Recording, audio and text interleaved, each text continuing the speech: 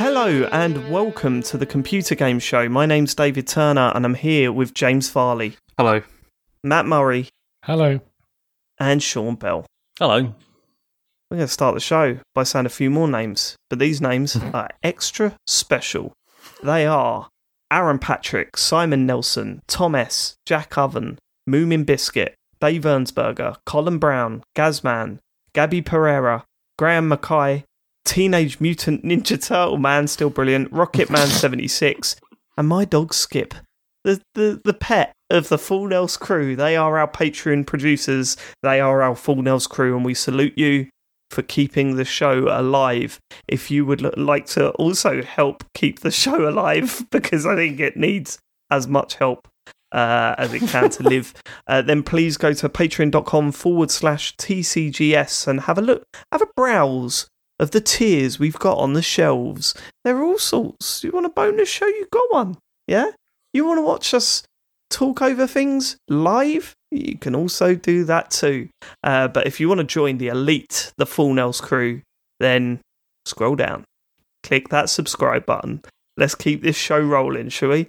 Thank you so much for all your support, for those of you that do. And for those of you that don't, take a long, hard look at yourself. All right, okay. Please, should we get straight into the feedback, Matt? Hell yeah. Yeah. Blimey. I mean, everyone's sounding a bit like flat. This is a weird start to the show. Do you know, actually. I was just thinking to myself, you know, my dog Skip. We should call them their dog Skip, because he's the patron producer's dog, right? Okay. He's do not that our dog next Skip, week, is he? It's not your dog Skip. It's not my dog Skip. It's their dog Skip. Their dog Skip. Their dog Skip. Oh, yeah, but if Little Britain, remember that? Wow. I'm trying to forget it, Dave. I think the whole country is. I'm thinking, let's change the show. Instead of like countless Office references, we'll do countless Little Britain quotes. Oh, let's not do that. That's what we need. That's the shot in the arm that we need. That's the. Yeah, it is. It gets back on top. But the problem is, the person that put the name down for the Full Nels crew, that's the name they gave us, My Dog Skip, right? No, I know. So I can't say their dog Skip, because they'll go, well, no, actually, I asked for my dog Skip and I paid for this. So we can't change that, can we? You might We've do got us the literally breach of taking the contract. dog away from our Patreon producer and giving it to a group of unknown people. Yeah. Do you know what I mean? I don't think that's very fair. You can technically do that. It's nothing to stop you. Yeah, but Well, yeah, there are rules. You can't just dog nap, Sean. No, we're giving it away. We're not stealing a dog. We're saying, look, we had this dog Skip, and we don't really got any further use for him. We're giving him over to you guys. They didn't give us the dog. we're still not sure who's actually paid this. Is it the dog or is it the person? Because it could be a wealthy It's dog. the dog. It could be a wealthy dog, yeah. Well, let the dog decide then. Let the dog decide. What you do is you get the Full Nels crew on one side, us on the other, and then the original owner on a third side, apparently. And then you just see which one it goes to. Yeah? Come here, Skip. Come on. You know where he's coming. To your old mate Dave. Right, okay, let's get on to our feedback. Matt, what have we got? We're going to start with a friend of the show, Colin Ross Wilson. Hello, friends. Hope you are really well. Why do you say friend of the show, Colin Ross Wilson, through gritted teeth? What is that? I mean, I was thinking... I sensed the anger as you said that. I was just reading out the name he called himself. I'm not commenting on that. Well, we've already heard what trouble that gets us into, Matt. So That's a good point. Yeah, I'm trying to work out what pun that is. Friend. Sure. Friend, sure. No, go on. Hello, friends. I hope you're really well. I meant to send this last week, but I didn't. Please forgive me. However, with the delay, it means I can congratulate Dave for winning the E3 predictions rather than both Dave and the cheater, James. Well done, Dave. Cheers, mate. Have you noticed as well, like, this is a reoccurring thing. Like, James cheats a lot at things. Oh, all the time, Do you yeah. remember- Constant. It's just all the time. Yeah. that PhD. Do you want me to give you another? Do you want me to give you another example? No, I'm just Yes, saying, please. you're right. I cheat When constantly. we did a quiz, and you were reading the answers in the chat. Yep. When we did the quiz and you googled the answers, Rubbish. I mean, there were more quiz. Right, okay, that's not rubbish, is it? It That's is the rubbish. truth. It's Go on. just... fuck off. Just go and You get were with just it. checking the spelling. James just fell down a well then. Did you hear that? Yeah. Whoa. To my feedback, during the E3 presentations, your shows made them a lot more entertaining, so thank you for that. You would raid other channels. However, none of the channels knew what your name was or how to say it. Having these people squint their eyes, spell out the name wrongly, then having to ask what that means. By the time it is verified what TCGS code means and what it is, the streamers moved on to what they were doing on their streams. This is poor branding. Please change it back. Sick of it. Much love. Appreciate your pal comment. Who did we raid? Because I didn't see who we raided. Like, who did a bunch of people, didn't we? We did a bunch. Well, and did you watch it afterwards? And were they genuinely going to No, it happens every school? time. Every time we're like, thank you, TGSCO. I hate it too. Not a day goes by where I don't like check the other owners of /TCGS on Twitch or Twitter or Instagram. Are they still? Yeah, no, they're still around. That's the killer, isn't it? It's the worst thing ever. TCGS was I'm like, well, available. what can we do? You know, it's just, yeah, I don't know. I mean, but hang on. What difference does that make, whether it's got the co on the end or not? That's not the bit It people makes a seem to big have problems difference. with, though. Yeah, no. It makes a big difference. If you see TCGS, it's like, okay, TCGS, but with the co added on the end, it's just a few too many letters to be able to go Seems to throw people. TCGS CO. Like, that's not either, is it, really? So, yeah. Well, Matt, are you even tempted to rebrand again, or is it once enough? What's the deal? I mean, Where's your head at I at would the love moment? to change our name so they're matching across every platform in a way that makes sense. And not a Should we day that just- goes. Should we just rename the show? Just call it something else? Okay, Go on, yeah, cool. James. What should we call it? What should we James? call it? I don't Yeah, know. come on, we're all sitting here. Come on, I have James. no idea at the moment. That's a bit I've too no long. idea. Too long. No. You cannot come up with a suggestion like that and have nothing to back it up. So peer pressure now says that you have to. Peter pressure now says that you have to come up with a name for this podcast, like, now. You know, I'm just going to look at something and then just say what I see. I mean, it's Exactly. trash can, Fine. it's trash can Noodles. radio. There you go. Oh, amazing. Trash. All right, that's. Stick with that. Is it? Is it? Yeah. Trash can radio, Yeah. and then you expect to be it'd be alright if we were all from New York, like that would work. You know what I mean? It doesn't really work. Or we were with- 8 and we were naming our first radio station. What got the trash can radio? No, go on. Have you got any more? Come on, just pick another one. Go on. I don't know. I can't do this at the moment. I need to think about it. I mean, come on. How many weeks did we spend discussing the name of this show? Going 4 through days. options. Well, okay, 4 days. 4 days. That was still Very quite intense nightmare. days. It was still quite an intense 4 days, though, wasn't it? Of votes and everything. It was, yeah. You know. It really was. Anyone else got any suggestions? Sean, you must have one. To be honest, I was just waiting. I was hoping we could just keep asking James until he's just naming stuff around him. so we end up just like. I was going to go for desk. Daffodil Deluxe, but that's. Oh fuck yes! Daffodil Deluxe. That's amazing. I'm up for that. That's a brilliant name for. That's brilliant. Daffodil Deluxe. Welcome to the DD Daffodil podcast. DD podcast. DD. Yeah, maybe not. Maybe not the DD podcast. Also, that's definitely taken. What Daffodil Deluxe? We'll think about it. We'll think Yeah, about we'll it. think Maybe about a it. whole new rebranding is needed. And No, then what do we yeah. do? Do we start from episode 001 again? Yeah, but this We've time come we so do far. 0001. Because we know you're going to get to 1,000 episodes. Yeah, easy. We don't do any rename the Oh, podcast. It was kill rename me. us as a group. That's what the TCGS thing was about. Anyway, I still think this show's going to be really weird when we're all in our 70s. Do you know what I mean? And we're just going, I can't do this. When we're all effectively like James, is what I'm saying. It's going to be, it's going to be an interesting Also, in our listen. Stay 70s, subscribed. we're not even going to be able to remember the office quotes. No. I guarantee I will be. Plus- It'll be the one thing that I can remember. When Richard Bront did that dance. I do Right, not go on then. believe it. It'd be more weird when one of us dies. All right, we've done this. This is bonus show material. We had a whole section on that on the bonus show. But we all What know what would happen happens if when one of us died? dies. That- We'd already that's agreed the that we other were thing. just it's going all to carry planned on out, and so, pretended like nothing had happened. That was Yeah, pretty Absolutely. That. I mean, don't spoil it. But yeah, that's exactly what we agreed on. Right. Okay. Come on. Next one. Yeah, TCGS.reminders. A few friendly reminders. Dave once shat himself on the Midnight Resistance stream. That's not true. Go on. I mean, it's as true as me cheating on all the stuff, so, you know. Well, hang on, James. James. You have literally cheated on all the stuff. No, so it's as true as that statement about Dave. It's not, though, is it? I mean, it's not, because the thing is, James, the thing is that you cheating, I was the judge presiding over the trial with regards to you cheating. It was rigged. And it was totally rigged. It was. Whereas the stuff about Dave shitting himself, I know I made that up. So wow, I feel honoured that you guys have joined me on this. I thought you were going to legitimately try and carry on that lie, but that's fine. James, you actually fucking cheated, though, so let's not try and worm your way out of this. Right, okay, go on. Next is James still has not breakdanced. Not since, what was it, 2002? Yeah. You stopped? Professionally? Oh, yeah, 2002, yeah. That was... yeah.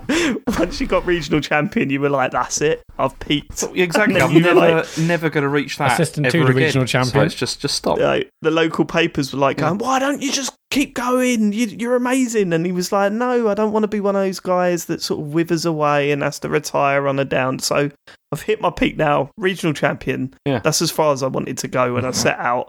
When I first laid that cardboard down on the pavement, that's as far as I wanted to go, and you jacked it in. And I respect that, James. I respect that. It was the right thing to do. Absolutely the right decision. It was. Yeah. It was. Next is Matt has likely never played a Sega game. Well, that's literally not true. No, that one's not true. Dave once claimed to have beaten Banjo-Kazooie 25 times. Correct.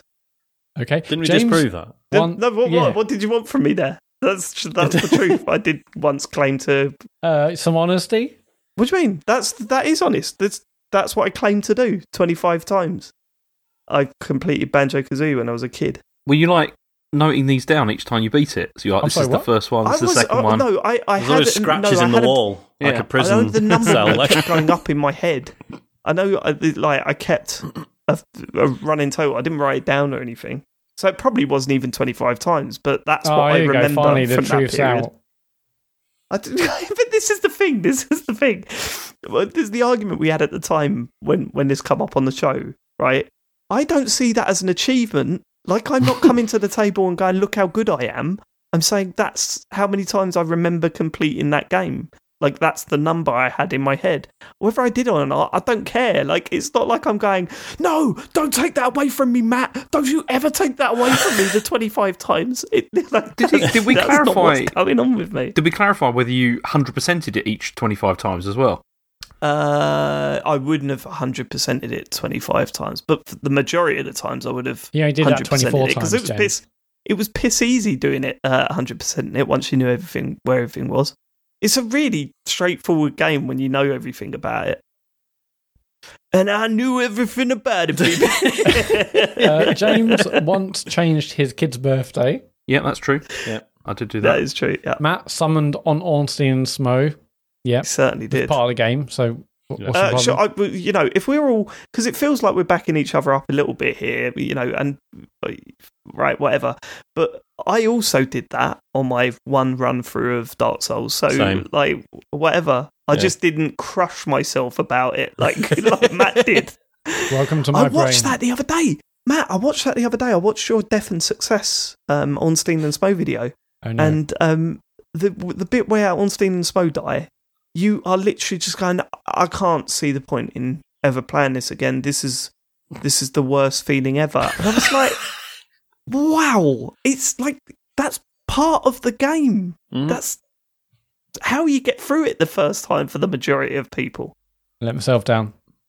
No, you didn't. You absolutely didn't. It was just the chat giving you abuse is all it was, Matt. I think that's what it was. Yeah. People that have completed it like 8 times and, all that sort of thing. People that completed that game 25 times. Using a dance mat. Giving you shit.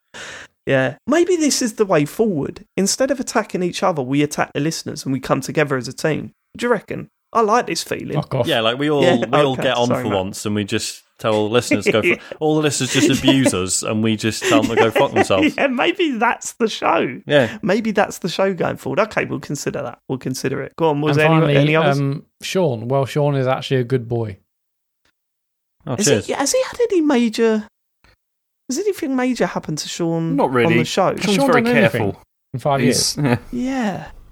Have you had a period where there was the whole thing that nearly blew up but died down about you nominating a 25-hour game after playing it for 6 hours for Game of the Year? That wasn't really. That was just a poor tactical choice. It wasn't a. It was, and you were quick to admit it, and that's where Matt went wrong with the what was it, Night in the Woods game? Because he was talking about the ending that he hadn't seen. It was a very different time back then, and it was. Yeah, we've all grown. I didn't know someone would be checking that stuff. Have you had like a week of like people getting on your back about it? You probably haven't, have you? You're the only one that survived it. Yeah. Oh, okay, we're going to see. You need to say some more stupid shit, Sean. Go on. Okay, Jet off of Gladiators. CD Projekt Red are rightly getting criticism for releasing a game that is unplayable on the base model console. This is because we talked about Cyberpunk last week. They're not the first, though. Back when GTA 5 launched on Xbox 360, it would only play on Elite and S models. I had the base version console, and it had crash errors, which meant I couldn't get through the first mission. It wasn't just me. Rockstar acknowledged it in their FAQs, but never got around to patching it as far as I can remember. I wonder why. I did not know this. I was going to say, because the S and the Elite didn't have a different spec, did they? No, yeah, but the Elite and the base didn't have a different spec. It was exactly the same console. The Elite just came with like a 20 gig hard drive. No, it's and it had HDMI as well. Yeah, it had HDMI. Yeah, that was the only other thing. Oh, so maybe it was the output then that was. It must have been some sort of compatibility issue rather than a spec issue. Do you know what I mean? I'm sure that I played that on the 360 though, like GTA 5. Yeah, but you had an Elite. You didn't have a base 360. Did I? I don't remember. Yeah, there's no way you were buying a base 360. It gave like 300 megabytes worth of storage. Because the Elite's different though. That's the one that came out much later. The S was the black one, wasn't it? And the S was the black one. The Elite was the one that was the black one. The Elite was the one that came out with the HDMI like later. Because there was the premium one and the regular one when they first came out, and I got the premium one because that was the one with the 20 gig hard drive. Right. Okay. So I'm getting Elite and premium mixed up. Fucking hell, Xbox. Saw your naming out. It's almost as bad as Nintendo's the new 3DS that got discontinued not too long ago. Do you know what I mean? It's like, okay, all right. But I believe you. I believe maybe you. You're right. I need to look into that. I'm sure it's true. Yeah. I'm sure people will message in to let you know if that's not true next week. We'll find out. Chris, we're getting with Chris's message. Howdy, lads. Just want to say a quick thanks to Sean. What a nice way to say hello in a message. We've never had one of those before, have we? No, it's Howdy, nice. lads. Howdy, lads. Just want to say a quick thanks to Sean for mentioning the updates to Control the other week. I started it a year ago and got thoroughly frustrated by the boss at the end of Chapter 6, so stopped playing. The invincible character / one-shot enemy mode meant I was able to get back to it, get through the boss encounter, and have since gone on to get the platinum, so thanks. The ashtray maze was a definite highlight that I would have otherwise never seen. Oh, amazing. And yeah, that bit he's talking about is amazing. I thought it was absolutely incredible. Definitely one of my moments of the year. No spoilers, but so I've reached the ashtray maze once, but it's not interesting the first time, is it? It's like okay. Because I was a bit, oh my god, it's the bit that everyone talks about, and I was like, no, this can't be it. I must be missing something. So I sort of looked it up, and without spoiling anything, I found a guide that was like, if you've Googled this and you found this page because you've got there and you don't know why it's interesting, it's fine, don't worry about it. Come back later. But no, that's really cool. I'm glad Chris managed to enjoy it. And that's it for feedback. You can go to tcgs.co/dear TCGS, leave us feedback or messages or whatever you want. Cool. Abuse, anything. Not abuse. We shouldn't joke about this because people actually will. I know they will. But there's no stopping them regardless, is there? No, true. Indeed. Right, James, news. Okay, we can do some news. Sony's been on an acquisition. We're going to do some. Yeah. We're going to do some news. Let's do some news. We're going to do something that ends up in the news. Come on. I thought I had a good opening then, and then you just ruined it again. Sorry. But yeah, Sony have been on an acquisition spree over the last week, pretty much. So they've acquired Housemarque, which is the 13th studio to join PlayStation Studios, and they're going to continue being run by their current management team, but with PlayStation Studios external. Do you want to hear what Herman Hurst has to say about it? Yes. Yeah, go on. I said Herman Hurst. It's Herman Holst. It doesn't make any sense. All right. Well, we've got our episode titles, so thanks regardless. Go on. Think about the mayonnaise. That's exactly what I was thinking about. With a proven track record of creating original games that feature best-in-class gameplay, Housemarque is a highly accomplished studio, and we couldn't be more thrilled to officially welcome them to the PlayStation Studios family. I'm going to stop reading these, because they're pointless, aren't they? They always say exactly the same thing. Yeah, I know, but it's quite funny to hear them sometimes, because like, sometimes you're just like, "What? Shut the fuck up!" Well, you're going to like the next one. The next one's even better. Go on. So, also, this company called Nixus has joined as well. They've joined the PlayStation Studios Technology, Creative and Services Group, which focuses on technical and development capabilities. And so, do you want to hear from Herman again? What he's got to say? Well, obviously, yeah. I highly respect Nixis and am excited for this very experienced team to become part of the world-class development community at SIE. They have a passion for improving games and for delivering the best possible experience for gamers. Nixis will be a strong asset for everyone across PlayStation Studios, helping our teams focus on their most important goal, which is to create unique PlayStation content at the best possible quality. It's awful, isn't it? It's just awful. Sony are legitimately terrible. They're really bad at it. I know. It's like, at least when Phil Spencer says it, it sounds a little bit sincere. Whereas this well, it sounds human. Exactly, it sounds like a human said it and not a robot. We have acquired. I have a lot of respect for them. It's like, mate. It's dreadful. It's one of those statements where it's like, imagine them saying anything but that. Like, I don't respect them all that much, but it's all right. They've got a lot to prove, right? But if they play their cards right, then we'll keep them around and we won't shut them down and take their technology. That's the way I'm looking at this acquisition. They've promised the next game won't be shit like all the others were. They've told me. They're ready. We've acquired Housemarque because we wanted them to make Returnal a little bit easier, and they seem to be resistant to fucking doing that. So, just to check, am I going mental? Because I thought we talked about Housemarque getting acquired by Sony quite recently. Was that a rumour? No, that was... I was thinking that, because when I heard the news, I was like, didn't they acquire them like 2 months ago? But I don't even think it was a rumour. I think it was someone else that they acquired. But they're a little... I remember them acquiring someone and everyone going, I thought they already owned them. There was rumours. Who was it, Matt? There was strong rumours of this happening, I think. Was there strong rumours? Because I remember thinking, like, you know, for Housemarque, like, it's just really good news because, you know, as a studio that has not had many, like, big hits, this must be, like, a huge sigh of relief for them. Yeah, it's to get brought stability. in-house. Yeah. I'll be fascinated to see how... I mean, Returnal feels expensive. Yeah. I'd say for that game type, knowing, you know, it was going in and aiming for an audience that is a very specific audience, right?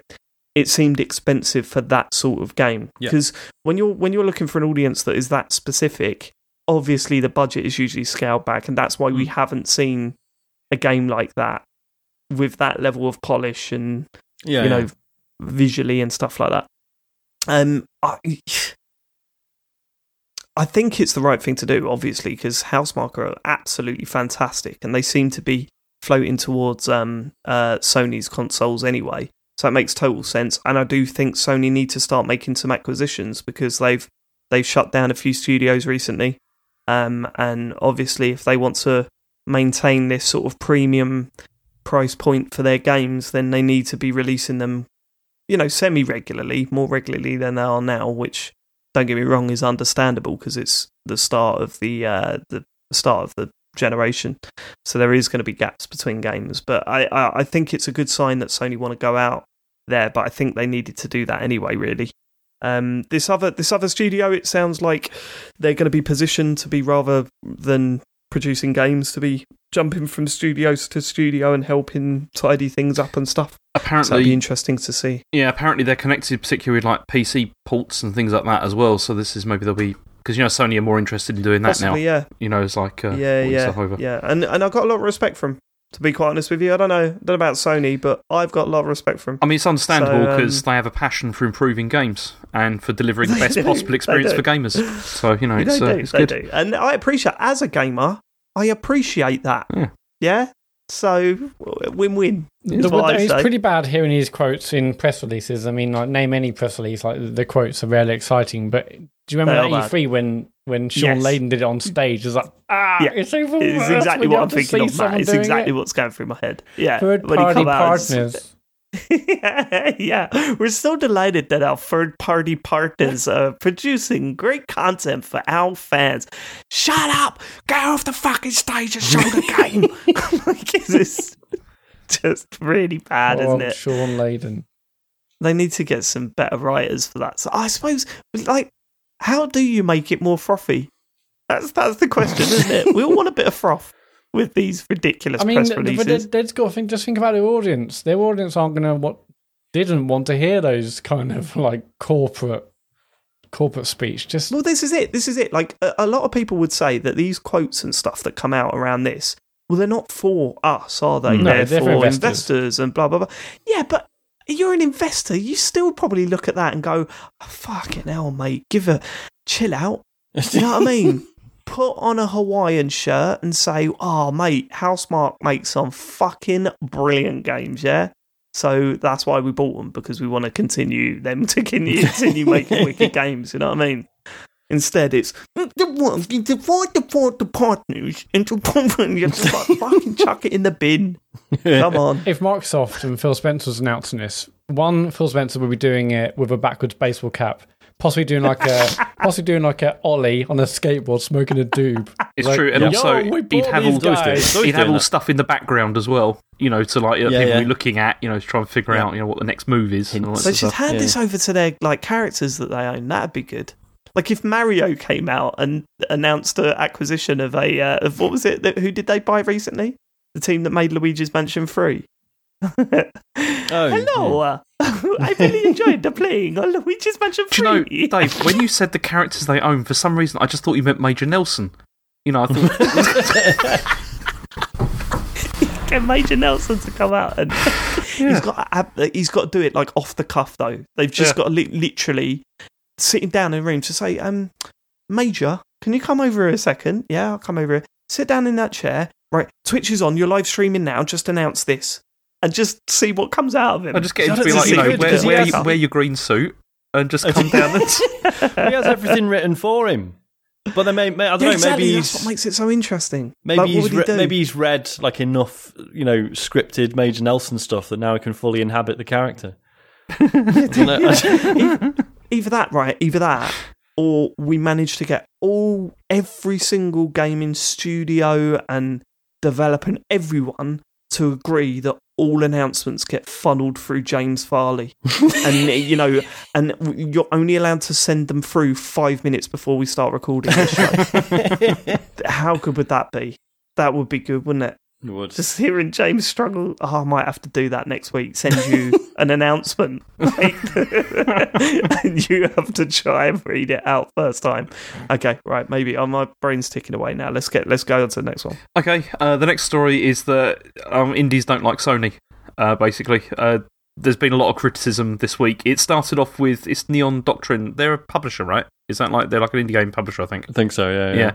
So their co-founder Ian Garner posted a Twitter thread about what he called Platform X, and which he said he was not going to identify. But then he said the operator of a very successful console and does not have Game Pass. So I think everyone figured it out. Everyone figured it out pretty quickly. What did he? They rhyme with pony. And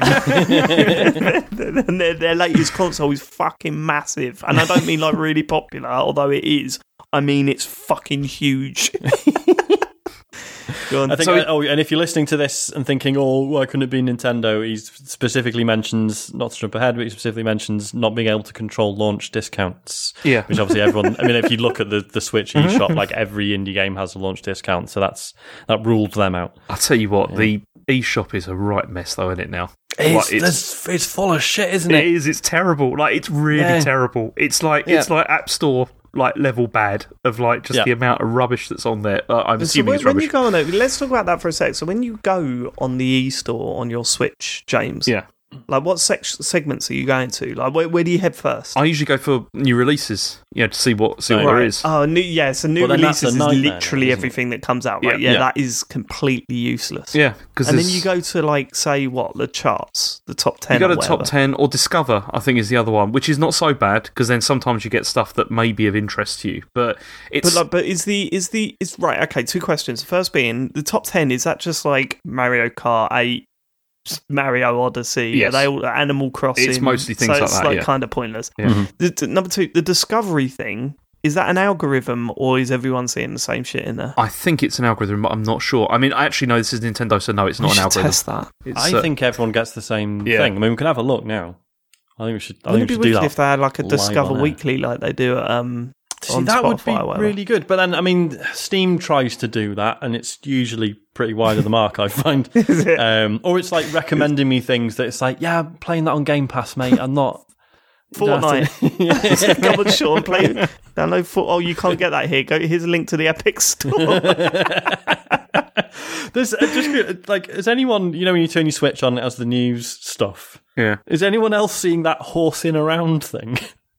No, I've not played on the Switch for a long time. I've followed everything on there, but this might be because of my American account. But literally, every time I turn it on, it's literally just a photograph of a horse wearing a little pink Stetson hat.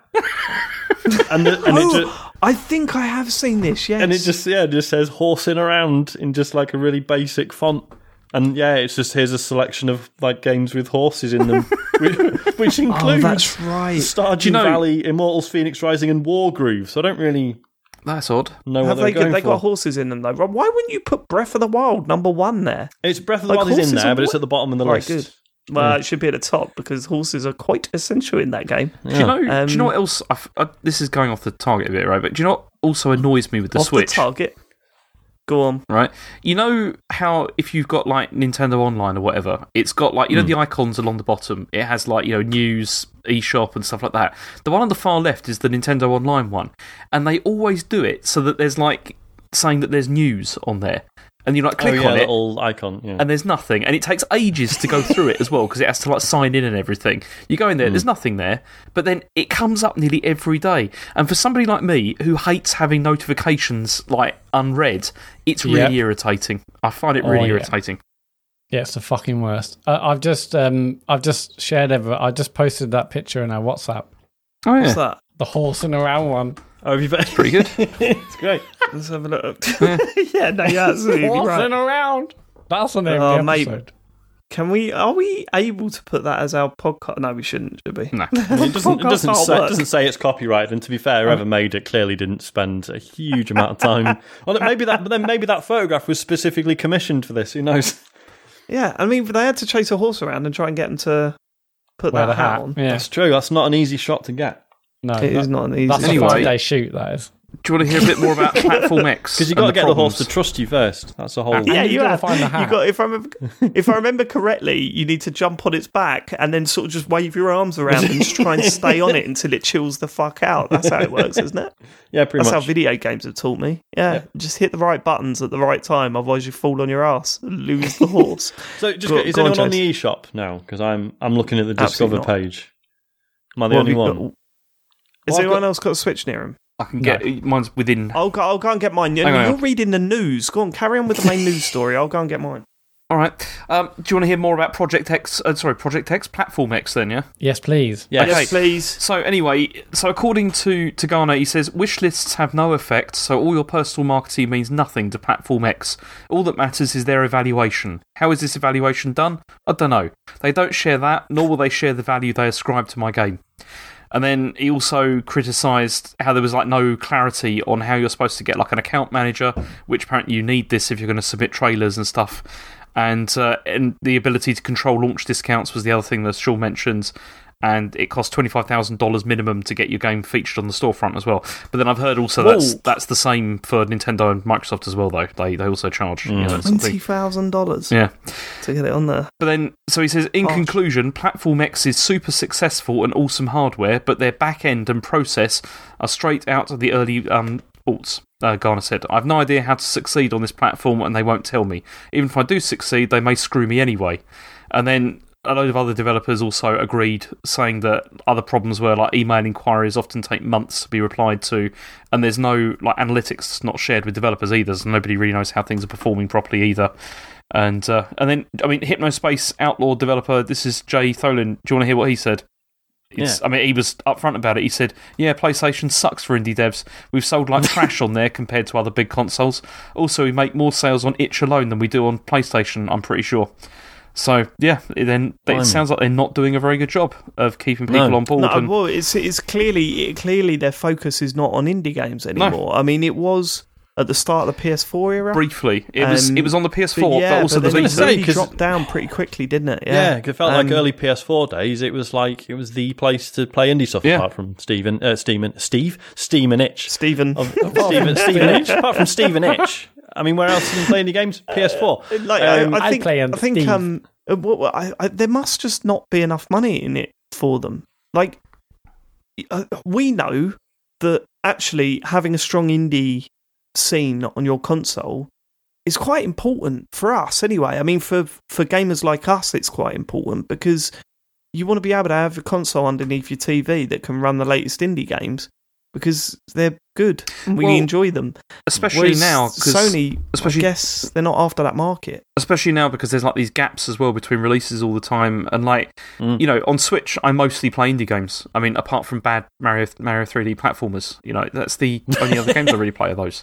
It's you playing a game is not a mark of quality, though, is it? Rubbish. Let's face it, right? I've got the Discover Weekly, right?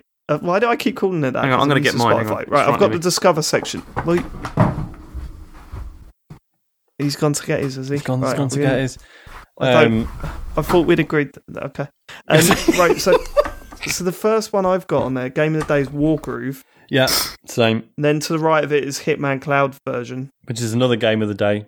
So apparently there's two games of the day. Okay, so maybe it's just the game of the days. No, I've got different stuff. Is this Discover? Yeah, is this the one you're looking at? I've got Mario Golf. Yep. Then I've got Fuser. Right. Okay. Mix the hits. Okay. Yeah. So I've got those. But what's your game of the day? Oh, game of the day. What is that? At the top. At the top. No, that's Mario Golf. Okay, no way. Maybe you unsubscribe to Game of the Day or something then. Oh, hang on, are you looking in the eShop or in the news?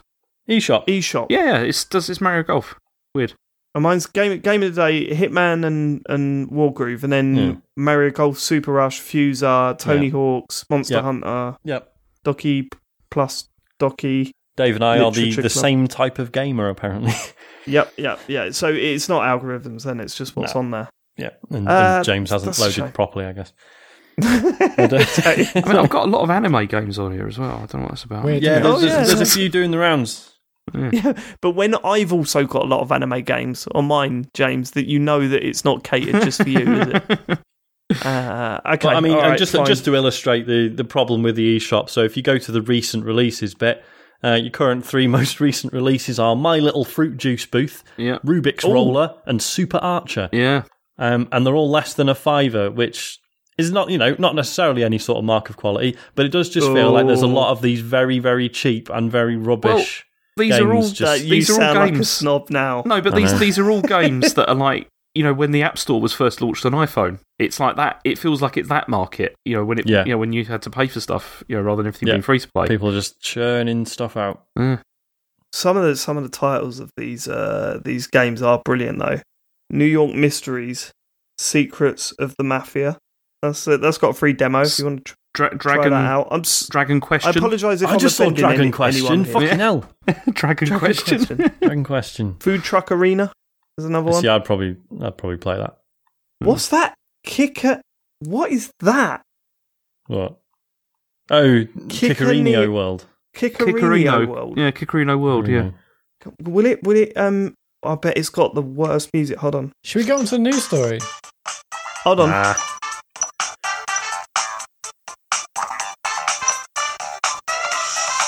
It's pretty good, Dave. Yeah. Fair play. That is some of the best video game music I think I've ever heard. So, you know, I might just buy it just for the soundtrack. Yeah, mate. Can I get the soundtrack on vinyl? Right, yeah, sorry, we should continue with the news. Sorry about that tangent. Yeah, so people aren't happy anyway. PlayStation sucks for indie devs, apparently. So, yeah, it's not very good. No, Just a shame, yeah, like when it felt like at one point this was something they were specifically going out of their way to curate, and it did, like, it's one of the reasons I stopped using the PS4 as much, and especially now, with an Xbox with Game Pass on it. Like, if there was still, like, exclusive stuff, like indie stuff coming to the PS4, I would still be turning it on, but there isn't, and I'm not. Well, so. it was big on Vita though, wasn't it, as well? Like, Vita was like a big platform for indie stuff, and then because when the Switch came out, they got loads of games were coming out there. Everyone's like, "Oh man, you got to get this on Switch. It's amazing." And I remember it was about 3 or 4 months into the Switch's life. I turned my Vita on. And I was like, "Oh, these are all the games everyone's raving about the Switch versions, and they're all cheaper on Vita. They're all but it was just at that point everyone had sort of wandered off from the Vita. God love it. Certainly have. It was a great console. It's a shame. It was alright. Anyway, do you want some more bad Sony news? Yeah. Of course. Okay, so the Ghost of Tsushima's Director's Cut is happening, and it's coming out in August on PS4 and PS5. I mean, what it is it's got the content from the original release, and then a new chapter, which is on Tsushima's neighbouring island of Iki. And so that's going to have like new characters, environments, and stories and all that kind of stuff. That's great. But the thing is that it's all going to cost like a whole bunch of more money, which is kind of rubbish. And like even if you have like the which is the PS4 version, then you basically have to spend. It's like $30 so that you get like to upgrade it to like the PS5 20. version. No, 20. It's 29. 20.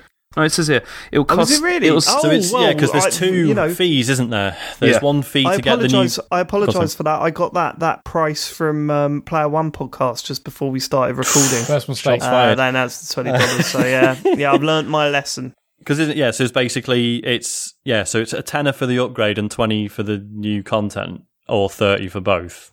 Yeah. Well, maybe that's what they said. Which is shit because like because I could see the argument if people were saying but they've added loads of stuff. Obviously, there's work involved in doing that. Blah blah blah. Fine. But to then also add an extra fee just for the next gen upgrade, I don't know. Well, the next gen upgrade? Is it for the actual? If I was to buy it for the PS5, is it going to be released at $70? Yes. Well, $70. Yeah. So okay, James, do you want to know what it's got? Read it from the bit where it says "while" because it's all just it sounds so needlessly complicated. It isn't, but all right, because I've got to open the story now, Matt, which is a bit okay. annoying. No, don't worry about it. But obviously, there's numerous different upgrades and all sorts of stuff. It's just well, no, it's okay. So what it's got. No, because when I do this, I cut bits out of it. I don't just read the story. I cut the bits that I think are necessary. Okay, don't worry about it. Yeah. So it's going to. So the PS5 version has got haptic feedback and adaptive triggers and that kind of stuff. 3D audio, improved load times, 4K resolution, frame rates targeting 60 frames per second, lip sync, and all that kind of stuff. But so what it is it's $20 if you want to upgrade from the original version to the director's cut on PS4, or $29 if you want to do it from the PS4 version to the PS5 version. But you can also purchase the PS4 Director's Cut and then later upgrade it to the PS5 version for a further $10. So it's like, basically it's $30 if you want to do it. Yeah. It's like, at least, if you're going to... Like, if it's... Okay, so $20 for the Director's Cut and then a tenner for the generational upgrade. At least make it $25 for both. Yeah. At least, like... incorporate some sort of saving there. But I don't know. If I've got the PS4 disc and I put it in the PS5, I can upgrade it for $30 and continue to use the PS4 disc. No, you can upgrade it to the PS5 version, or you can upgrade it to the PS4 version Director's Cut. Or both. Right. But if I want to upgrade it to the PS5 version, I'm playing the PS5 from then on. Mm-hmm. I'm playing the PS5 version by inserting the PS4 disc. Presumably, yeah, but it's downloading the PS5 version. We can't presume this stuff. Well, how else would it be? It's not. Yeah, I was going to say, because on the one hand, I was going to say, but there's a precedent for this, isn't there? Because it's Sony. There isn't really, because everyone's just sort of doing whatever they want, as far as I can tell. Sony are a renegade with this stuff, James. You know how did it work with Miles Morales? Because that was the same, wasn't it? Like, it was weird. Because wasn't that you pay once to upgrade and then you just have a digital copy? Yeah, that's right. Yeah. So maybe that's what it was. I'm just saying, maybe this is the same, but we don't know. You would think with them both being, not first party, but you know what I mean. You would think that would still be the case, but then as you say, I wouldn't count on it.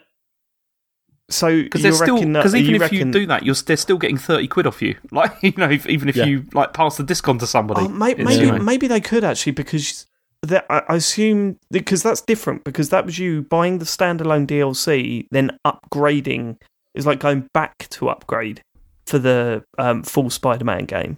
So with this one, they're not selling the DLC standalone on disc, are they? That's true. Yeah, just as the director's cut.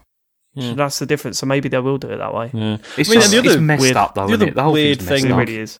The other weird thing about this is that I remember when the PS5 came out, everyone was going, "Holy shit! Put your PS4 copy of Ghost of Tsushima in because it looks and runs incredible on the PS5." Yeah, like, there was already a step up there, and the loading times were already amazing on the PS4. Never mind the PS5. So I don't know. Bit shitty. This I thought. We'll see. I'd like to play the new stuff because I really enjoyed the game, but I'm not paying 30 quid to do so. I don't know. I mean, smart delivery. It's a good idea, man. The games that use it are fucking brilliant at that.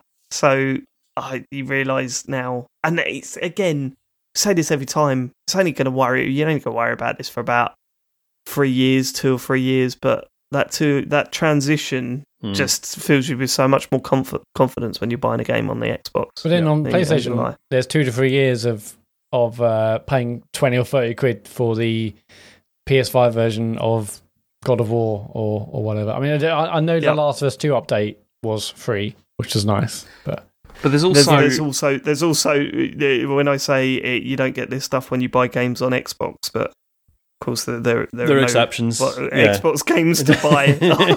But there's also the other thing that Sony have messed up with this as well, which is, I mean, I know that you're getting this stuff. I mean, you're not getting this stuff for free because you're paying for PlayStation Plus. But there's all that stuff whereby, like, if you get Final Fantasy VII, like for example, on PlayStation Plus, then you don't get the upgrade or whatever on it because you've got the PlayStation Plus version and not like a retail copy or whatever. Yeah. And I get that that's like, oh, you know, this is like a freebie game or whatever, but it's not, is it? You're paying for PlayStation Plus as well, and it just confuses things. Fuck all for it. And then meanwhile, if you look at something like Descenders, which, you know, I wasn't a huge fan of, but I know Matt really loved it. Like, they just put out you know, enhanced series S and X version of that, and it applies to the Game Pass version, and it's free. And fuck it, why not? Like that. That's an example of a game where, you know, they've talked, you know, openly before about the fact that, like, it being on Game Pass has been great for them. And now they're just doing this upgrade for free as well. And it's like, that is just a way you can operate if you want to. Like, the buzz that it creates just doing a free update, it's like, seems to be sufficient enough in some cases. So so then you look at examples like this, it just seems really scummy by comparison. It just feels mean, doesn't it? It's just, I don't know. It seems very Nintendo, if anything. Do you know what I mean? Like, Nintendo have been doing this for years. They probably have learned from Nintendo. Like, well, Nintendo do this, people don't mind, and enough people will do this and not kick up a fuss, so might as well. And they'll keep doing this until people said, well, hang on.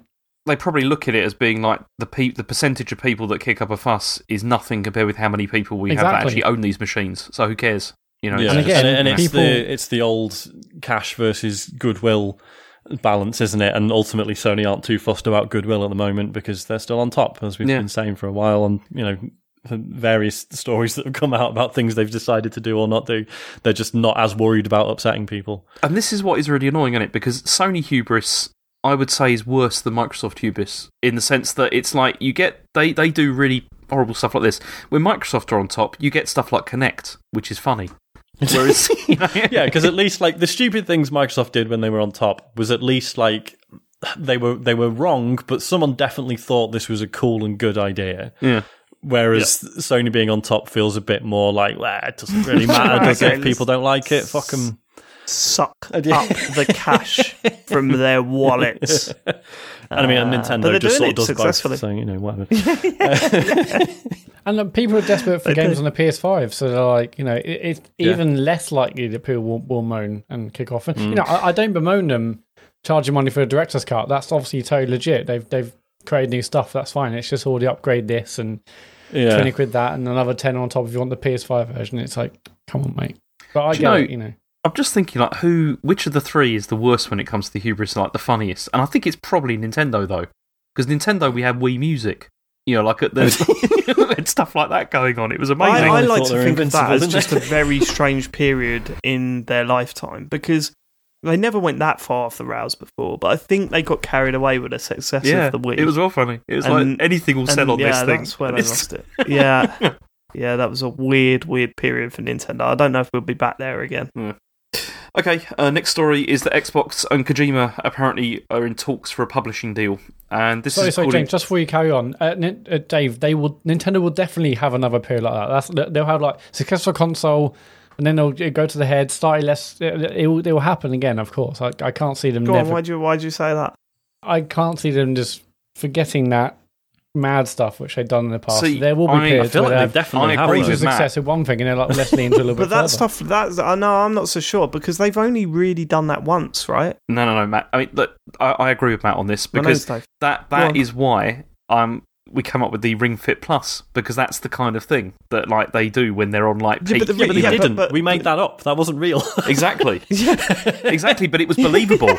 It was believable. Then I thought, but it didn't happen though, James. Yes, but exactly that's my point though. It was believable because Nintendo they get very hubristic with this stuff, and that was a good example of it. Considering it wasn't actually real though, James. Sure, no, I'm with you there. I don't think you could say that's why Ring Fit Plus was believable, but it didn't happen though, James. I know exactly, but you believed it. They do weird stuff, but I can't see them right. Okay, let me make this clear. Nintendo have been around for a long time, right?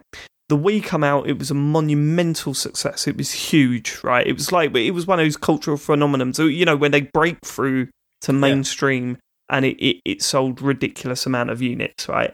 But then they continue to go after that market. They continued to, and then it took them a long time to realise, it was a fad. It's not us breaking through to the mainstream and staying there. It was a fad. It was loom bands. Do you know what I mean? and then they scaled it back, certainly for the Switch. They tried to a little bit, but tried to cling on a little bit with the Wii U. But with the Switch, they did scale it back and say, let's focus on gaming, right? And that's what they did. I can't see them going off on a tangent like that again. I genuinely can't. Whereas I can see Microsoft releasing HoloLens in a similar fashion to Kinect. And we're already seeing a second run of Sony reaching the top and taking the piss. You know what I mean? I can see that returning. I can't see Nintendo falling down that hole again. But maybe I'm wrong. Who knows? Who knows what the future holds? When we see the next vitality sensor, we'll know. That's what's going on. So I feel like where we're at. Thing they did. I feel like where we're at with Nintendo now is this is the phase where they would be releasing all that stupid stuff, but they've just gone, well, let's just not release anything. Yeah. What we'll do is we'll take out all the stuff that was like quite embarrassing last time, and then someone's gone, yeah, but that means we'll only have about 2 games a year, and they've gone, yeah, fine. They're like, they've made attempts at that though. You look at Labo, they've made attempts at that. But they seem to be very much more scaled back, sort of testing ideas rather than this is our direction now. Yeah. If all they brought out was Labo like this year, then you would go, Nintendo are going down that path again, aren't they? but they seem to have dropped the whole idea of Labo. They're probably just looking and just saying, look how many games we got on the eShop. We don't need to do anything. I mean, look, we've got a promo here with a horse with a hat on. It's like everything's fine. No, doing our best. The reason, right, is because they're like, well, we don't need to do anything else. We're selling Amiibo for 30 quid that unlocks something in game. Yeah, that's true. It definitely should be in the game by default. Yeah. Okay. Sorry, just quickly on Labo. Like, it's fucking hard to get hold of now. Did you know? Because everyone's really. Well, yeah, because I grow on trees. Well, yeah, because I got it out again the other day, and Isaac's now at a point where I can like make Labo stuff with him without him trashing it immediately. It takes him about an hour or so, and then he trashes it. And yeah, so I was like, oh, fuck it. Like, he'd love the vehicle one. And like, not only can you not find it anywhere, but like, it was like 25 quid everywhere before it disappeared. So I'm just like, fuck's sake. So I really wish I'd just picked that up just when it was cheap and then just stored it for a couple of years, but hey ho. I think you can get like, obviously there are people that will do the cardboard, like, copies of it, because not like, that hard to copy. Is that what we're going to see? We're going to see some like bootleg Labo. bootleg bootleg Labo. No, I can get the robot one delivered for £38 by Wednesday, and the vehicle one delivered by Tuesday. How much though? For £43. Where's that from? Quite pricey, isn't it? Amazon.com. Have you heard of it? Amazon.com. Yeah. Oh, let me write that down. Dave, Hang on. Are you looking at Labo or Libo? Lobo. There's a lot of Libo going around right now. Yeah, you have to wait a week for it, but it does come free delivery by Prime. Well, Maybe they're just making them to order now. Maybe, yeah. Maybe that's it. Oh, someone get the printer out. I'll get the craft knife. Yeah, there's one person sitting next to the printer. He's loading up the PDF and hitting print. Going, I've done it the A0 size. Fuck. It's already going now. We'll just put that straight in the bin. The variety pack is £73 at the moment on there. I mean, it's not worth that, is it? But there's only 3 left in stock, though, Sean. There you Better go. get a move on, boy. No, that's the one I've got. I've exhausted that now. I exhausted that the day I bought it home. I've got the robot Right, kit, go but on. Isaac's too young for it. We're supposed to be talking about Kojima and Xbox working together. Yeah, so Yeah. anyway, there's been talks between Xbox and Hideo Kojima. VentureBeat has said that they're exploring these possibilities that are provided by Microsoft Cloud technology. And what they've done is they produced a letter of intent to work together, but there's no contract yet, obviously. Love to see that letter. Yeah. Hello, It's basically promise. says we're going to work together. Promise I will. Yeah, it's definitely Promise. going to happen. You're great. Promise. But last week we talked about it was Kim Swift being hired. I owe you one game, Hideo Kojima. He sent that to Phil Spencer. God, he put it in his little jar. Go on. Sorry, James. Just that thought chuckled me. Go on. Okay, so Kim Swift Did you was say hired. that thought chuckled you? I did, yeah. What was that? thought chuckled me. It made me chuckle. That's what I was Wow. going for. Yeah. That's great. Yeah. That's I'm wonderful. there in my head at the moment. Go on. It's been a really weird few weeks, Matt. I'm going to lie to you. Go on. That kind of reminds me of the time I was in camp in year 6, and we were all allowed to ring our parents. Everyone queued outside like the phone box, and my parents probably said, "What have you had for dinner?" And I said, "Oh, for supper I had," and everyone laughed outside. Yeah. And I was like, "I've Oh, never there's said been the one word of those supper in my people. life. Why did I say for supper?" And then after that, I was bullied a lot. So You were the supper kid. yeah, supper boy. Oh, supper boy. You were Oh, supper boy. supper boy there. Oh, supper boy. God. And on this podcast from now on as well. Wow, that's Yep. followed you around for a long time. Oh, supper boy. Go on. So, this is the third time I've said this now. Last week we talked about Kim Swift being hired because of her experience Yes. with cloud gaming, and apparently that's part of this. It's to do with Kojima and whatever cloud technology they're going to use. And Look, if they're going to fuck around with new technology, let's see what Kojima can do with it. I'm all game for that. Like, I'm not Kojima's biggest fan, really. I've liked a few of his games or whatever, but I'm not, I don't get super pumped when he announces a new game. However, I would like to see sort of weird shit that you can do with new technology, for sure. Even though this technology has technically been around since the launch of the Xbox One, apparently. It'd be interesting to see how he brings in this cloud stuff. Crackdown 4? I'm Maybe he's kind of the working on that. opposite. Yeah.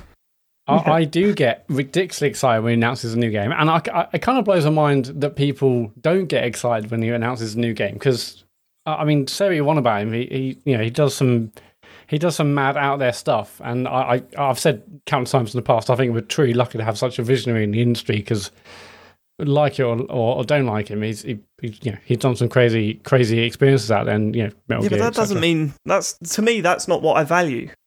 I value visionary things, but when you look at the visionary stuff he's done, it's what would you put in that category for him?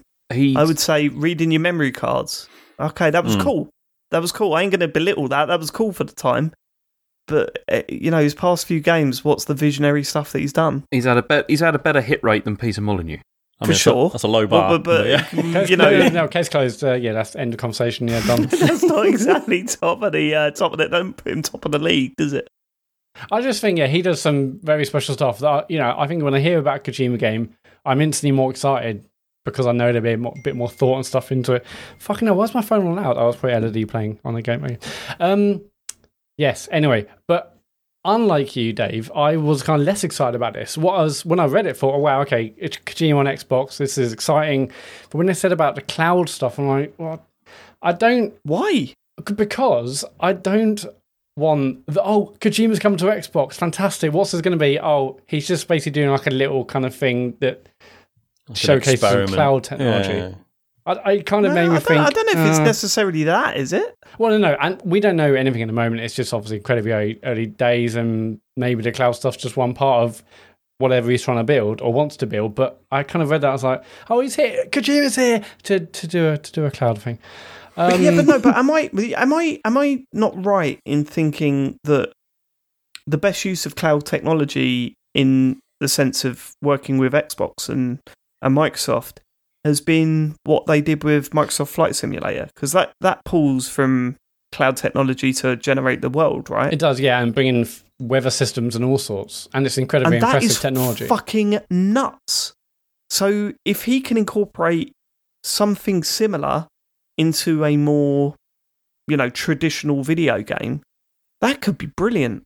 Like, I'm not expecting, it's raining outside, or it's raining in the game as well, who cares? But, like, that's the point of bringing someone like him in, that he'll have an idea that I would have never thought of. Yeah. So, and, I mean, it's cool he's going to be there, but when I read that, I was like, just the cloud stuff kind of made me think, oh, okay, fine. It's not like we've got a new Kojima exclusive, and like, okay, here we go. This is exciting. But who knows? I think you're right in that exciting technology with someone I think is a visionary. That's exciting. Seeing someone who hopefully will truly try and push things even further with this new emerging technology. I guess the question I've got for you then, Matt, do you see cloud gaming as or the cloud technology that they've spoken about, do you see that as a gimmick? No, I mean, it's probably undoubtedly the future, but right now I'm like, well, because I can't really see how that's truly going to link in and create new incredible gameplay experiences. I'm sure it will, and obviously I've got a tiny brain. But when I read that, it just made me think, someone's here to just do a motion, like a waggle game. I know it's not the same, but I kind of read that and thought, okay, fine. But I'm still excited for what it is, but I read that a little bit disappointed. If he's the guy that you like see him as, then surely he would not be doing just a waggle game on this thing, you know what I mean? I'm sure he isn't, but that was what I heard when I first read that news. I was like, okay, fine. Cloud. Okay. But we'll see. I'm very interested to see what it is. Can we briefly talk about the petition? Oh, who cares? What's the petition? Just people kicking off that he's doing an Xbox game. I'll tell you what, though. Right, okay. I'll tell you what's interesting about, though, is it's in the article also, it says that Kojima admitted that he'd recently had a major project cancelled. And he said, I'm pretty pissed, but that's the games industry for you. Maybe that was something that he was doing with PlayStation, and then they just cancelled it. And he was just like, I'm off, in that case. We don't know. Just possibly. Guessing. Anyway, Konami... Again, I'd love to hear that on the BBC News. I don't know. I'm just guessing. Anyway, next story. God. So, Konami have done a deal with Bloober Team to work in partnership and to develop stuff. And the agreement, it says the agreement allows Bloober to produce games from existing and new IPs, which Konami owns, including Silent Hill. And it apparently... A new football game. It turned out that back in 2018, Until Dawn's, Supermassive Games was actually made a pitch for a new Silent Hill game, but it was unsuccessful. And that became the Dark Pictures anthology. So I think Konami dodged a bullet there. It was something they did. Sounds it. I mean, you say that. How many truly great games have Bloober Team made? Well, exactly. This is what I was going to say, because this is... I mean, I saw this, and I just feel... I'm happy to see Silent Hill return, and obviously we can wait and see how the game is, but Bloober's track record doesn't really inspire me with confidence at all. So what have they done? Well, the most recent games... Yeah, I played The Medium and Blair Witch. I played and started, but it was so boring. And The Medium was also not very interesting either. They're not... Didn't the story completely shit the bed as well? It was quite... It had some serious issues, really, I think you could say, with some things they probably should have thought about more before they started exploring ideas. I always really like the idea of Observer, the one where it's like a cyberpunk thing where you're a detective who's like hacking into people's brains to find stuff out. Observation. Yeah. yeah. But yeah, I mean, I gather in the execution, it also isn't brilliant. It's like a better idea than it is a actual game, So, yeah. So strange choice. You'd hope, wouldn't you, that maybe like Konami are going to help them? But I don't think anyone at Konami makes games anymore. So it's going to say, yeah, probably not going to help. It's yeah. I bet there'll be some people at Konami who just like move over to Bloober because they still want to make games. I'm sure this will have some of the DNA of some of the original team. You know what they could do? Maybe they'll release a test called like New Horror Game or something. That'll be the thing. Yeah, which will definitely be representative of the final game. Listen, why are we assuming that this is Silent Hill? Because it's the natural fit, isn't it? It's the natural fit. Because Bloober Team have worked mostly on horror games, and this is Konami makes Silent Hill. Okay, but still, it's not guaranteed. But joining the dots. Yeah. Right. Okay. Fine. Oh, the other thing that there was going back to new football game. There's apparently rumours that it's going to be free to play. Oh, brilliant! That could be great. But yeah. Look forward to buying those boots. Yeah. Anyway, last story is that Grand Theft Auto 4 could still be 4 years away. Apparently, GTA 4. Fuck. Yeah, sorry, 6. Oh, what am I doing? Did I say GTA 4 was 6 years away? Oh, cousin. Yeah. Yeah. I mean, like these are rumors, but they have been reported from various different sources. And a lot of people within the industry saying that's what I heard. But I mean, we've been here before, haven't we?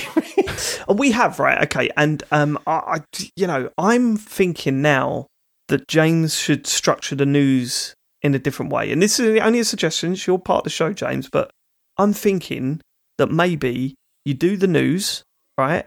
All serious, like, and then you have like a frothy. Oh, I'm loving that word this week.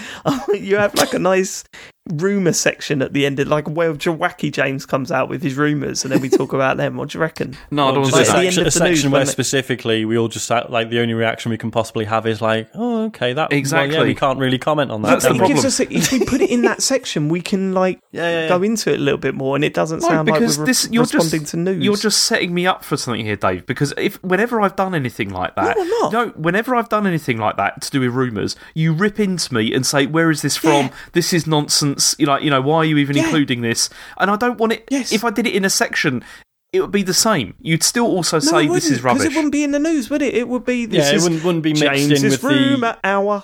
The fantasy zone. The fantasy zone, James. Right, do you want me to do James's fantasy zone next week? Yes, please. That sounds like a whole other podcast, to be honest. But it really does. Maybe that's what we call the podcast from now on. James Farley's Fantasy Zone. Farley's Fantasy Zone. It's great. The FFZ. 2 GTAs. I'm just watching. That sounds like some sort of right-wing group, doesn't it? FFZ. Plus, also, if we start raiding people on Twitch, and be like, "Oh, we've been raided by Farley's Fantasies." Oh, okay. That is definitely some sort of. What stream was that? These are sex people. I don't know, man. Okay, so maybe we'll talk about that in the week. Farley's Fantasy Zone. I might have to do that because it does sound funny.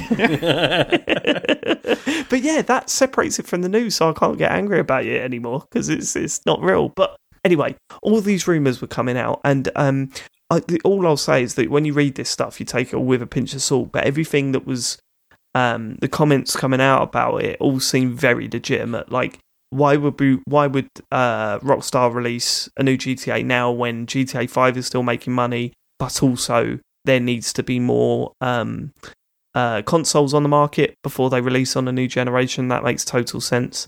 It makes sense for them to release towards the end of a generation more than at the start of it. Get as many consoles out there first, then release a game full price, and bang, they'll make tons out of it. And then a year or two later, they can release a next gen version. I was going to say, because who knows how long the generation is at this point? Because it's all been up in the air now, hasn't it, for a while? That's the only thing that could get messy when they start releasing those sort of halfway, the PS5.5 or whatever.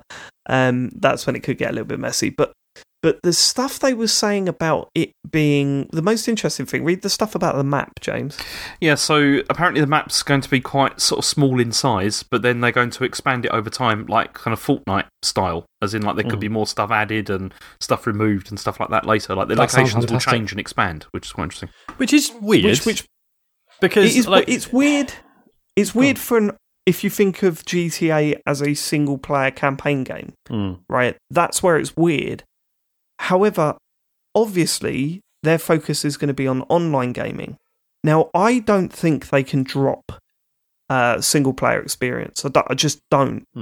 However, what if they were to bring out a single-player and online game where the single-player is, say, 5 hours long, then you've got the online stuff, but then when they expand the map, there's a further 5 hours of single-player content. And, like another episode. They expanded the online stuff, and they expanded that way. And to me, that's the sort of shit that totally falls in line with Rockstar. For me personally, I think that makes total sense for them to go down that route. So I can't see that happening. Why not? Because they've always just focused on creating really fantastic single player games. The online's been there, and that's a massive part of it as well now. But the single player, that's what they do. It's changed now. Yeah, the multiplayer is much bigger now, I think, than the single player for GTA. For them, in terms of money. Like, that's what I mean. Well, yeah, because surely this is... Sorry, go on, Doe. The other thing they've said is that it's going to be set in the modern day. So although it's set in Vice City, and again, this is all going off of rumours, so this might not be true, but setting it in Vice City, now everyone thinks of, the 80s, right? But now they're talking about setting it modern day because it's driven by the online stuff. Because if you set it in the 80s, you kind of alienate an audience. You know, the cars and guns are not going to be what they are in the current GTA online game. Can't have smartphones in it. Can't have those Bullshit, smartphones at all. How are the kids going to get on Facebook? Can't do it. Fuck knows. News alert, Sean. No kids are going on Facebook. I know. I was joking. So they're not going to get the jokes about raping, are they? I would just say that excites me a lot. Actually, if I was to buy a new GTA game that had like a 4 to 5 hour single player experience that then was almost episodic, you know what I mean? Then I think you're going to make a lot of people happy. I really do. I mean, I could play many games like that where I'm not sitting there playing 20 hours of a single player. Like over the space of like 2 or 3 weeks, I'm actually playing 5 hours, and then like a month later, everyone's getting excited about the next chapter of this single player experience. I think there's been positives and negatives around episodic gaming, and we've experienced them firsthand, especially when trying to cover them on the show or whatever. Yeah. But thinking about it now, man, that's pretty exciting. I ain't gonna lie. Yeah, it's exciting, but it feels like such a fundamental change of how they've done these games since day one. And I'm not saying they don't make a change, because change happens, and people have to evolve and whatnot. So I get that, but it just every trailer has been about the story and the narrative focus of the game. Even a few weeks or months ago, we're like, oh, wouldn't it be amazing for the next one to be serious and carry on from some of the amazing storytelling they did in Red Dead Redemption 2. Wouldn't it be amazing for GTA to do more of that, and then have like a mad GTA Online as a separate download? Maybe it's free to play, who knows? But I do like your idea, but it just feels completely different to what they have done in the past. I mean, I guess it's weird as well, because you've always banged on in the past about how you hope Rockstar continue just doing what they're doing. So that's always been a big part of every argument that you've had about their game. Well, so it's not quite the same as going episodic to changing the structure, which I do hope they do. The counterpoint to that is, well, statistically they know for a fact that most people don't anywhere near finish an average Rockstar campaign, whereas they do know people put hundreds and thousands of hours into the online stuff. That's true. Yep. So in terms of what people are actually going to see and get the most out of, like it makes some sense from that perspective as well. I think they'll have a higher completion rate. Yeah, if they do it like that. Yeah. But I do see Matt's point that it's certainly a shame to lose that experience that we've enjoyed from GTA in the past, but also I can't necessarily fault them for doing this. I mean, presumably, it's not hard to imagine that this is why we didn't get any proper story DLC for GTA 5, right? Because the online stuff took off the way it did. Yes. Someone made the decision that it made no sense to do an expansion for GTA 5.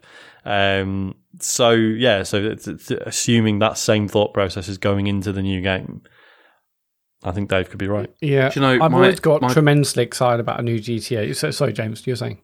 I was going to say my biggest fear with this is that it becomes mostly like an online game, and like any single player is basically just a tutorial for that online game, and that's what it becomes. I think there's too big of their audience that would not like that. Yeah. As much as the money is being made on the online side of things, you cannot underestimate how many people buy that to play the single player game. You remember it didn't launch with online, and it still sold millions of copies at full retail price. Yeah. So turning their back on that audience would be the wrong way to go about things. If they're bringing out a GTA 6, it has to have a single player experience, I think. Whether they try and merge it together, like, say, Forza Horizon tried to do, I'm still not... there's still that line between online and offline modes in Forza, but they were trying to push those worlds together a little bit more. Whether it tries to do something like that or not, I don't know. Or a bit more like a Division, like a live service-esque game where you can play Division and other games like it on your own, but then you can kind of throw players to bring in other people to do multiplayer stuff. Possibly. I think... I just think turning your back on the single player audience that is definitely going to go out and pay £60 to £70 for your new game is the wrong way of going about things. As much of a smaller percentage of their income that makes up, it's still a fucking shit lot of money they're going to make out of it. So especially if the online aspect could be standalone. Anyway, I mean, GTA Online could be standalone, isn't it? When a new PS5 and next gen version comes out, because I mean, it's on Game Pass, isn't it? And I think you can buy it separately, can't you? No, can you? No, I'm thinking of Red Dead. So Red Dead 2, you can buy Red Dead Online separately, and it's like cheap. I think it was on sale for like £3.50 or something for a long time. So it'd be interesting to see if they do that sort of model with it. It's also worth saying, if it's 4 years away, there probably is another 4 years in GTA Online once the next gen upgrade comes out. I reckon that'll still probably do just fine, making money for it. Yeah, so I mean, the Grand Theft Auto games have always been probably the biggest game that I've always get the most hyped for. When even going back as far as starting like roll muck threads about the new GTA and all sorts, I was always obsessed with what the new GTA could be, having loved the previous one so much, and spent hours and hours talking to my friends about how could they do missions and their marketing is second to none. I think it's always fascinating. The trailers they bring out, and you go through them frame by frame and stuff just to pick up on stuff. It's they're good at what they do. So let's just see. We just got a little bit of a wait. That was a lot of chat based on zero facts, wasn't it? That was good. Yeah, that's why Farley's Fantasy Zone is the place to be, mate. Do we bring back jingles just for that segment? I think we might. We need an FFZ jingle for sure. Yeah. That's it. There's no more news. That's everything. But Cool. Well, then let's get on to what we've been playing this week. And let's start with Sean this week, because I've noticed in recent weeks you've always gone last or second to last. So let's go straight in with a bit of Sean time, shall we? I've only got a couple of short ones, to be honest. First one I've been playing is Bug Fables, which recently came out on Game Pass. I think it's been out for a little while. It came out this year, but it's been out a few months, and it's recently arrived on Game Pass. It's really weird because to look at it, even if you'd seen it on the Game Pass app, I imagine most people who listen to the show will have scrolled past it, because it at first glance it looks like a children's game, but it's basically it is a Paper Mario game, or it's like a love letter to Paper Mario games. Like it's all the characters are insects, right? And you're in this like the ant kingdom, and you're going into dungeons and finding relics and stuff. but it's everything about the format and the way it plays and even the way it looks it's very clearly like the devs just wanted to make a Paper Mario game, but obviously didn't have the license. Like it's like I don't love the way it looks and sounds. Like the presentation, I'm not madly keen on. Like they've clearly like intentionally tried to make it look a bit like an N64 game, and like obviously it's a lot crisper than it would have been on N64. But in terms of like the detail and stuff, like the geometric detail and stuff, and it's like all the characters are just sort of sprites, like really nicely drawn sprites, but there's very little there visually, and you know, when it's like, no, I see what you've tried to do, and I still don't like it all that much, but it's really good fun. Like I say, you're sort of going around doing fights. You have like 3 different characters that have really different abilities, and depending on, you know, it's sort of like JRPG style battles, like turn based. But there's cool mechanics. Like one guy, I can't remember what type of bug he is, but he's got like a horn on the front, so he can flip enemies on their back. So if you get armored enemies, he has to go in first. There's like flying enemies, and there's a bee with a boomerang, so you get her to lob the boomerang at flying enemies and drop them to the ground. And so it's all about every turn, like just being as efficient as you can. You can sort of mess with like the order that your team sort of does their actions in. So it's like, right, flip that guy first, then get the bee to drop that guy, and then get the magic guy to do more damage. You know, and it's good. It's really satisfying.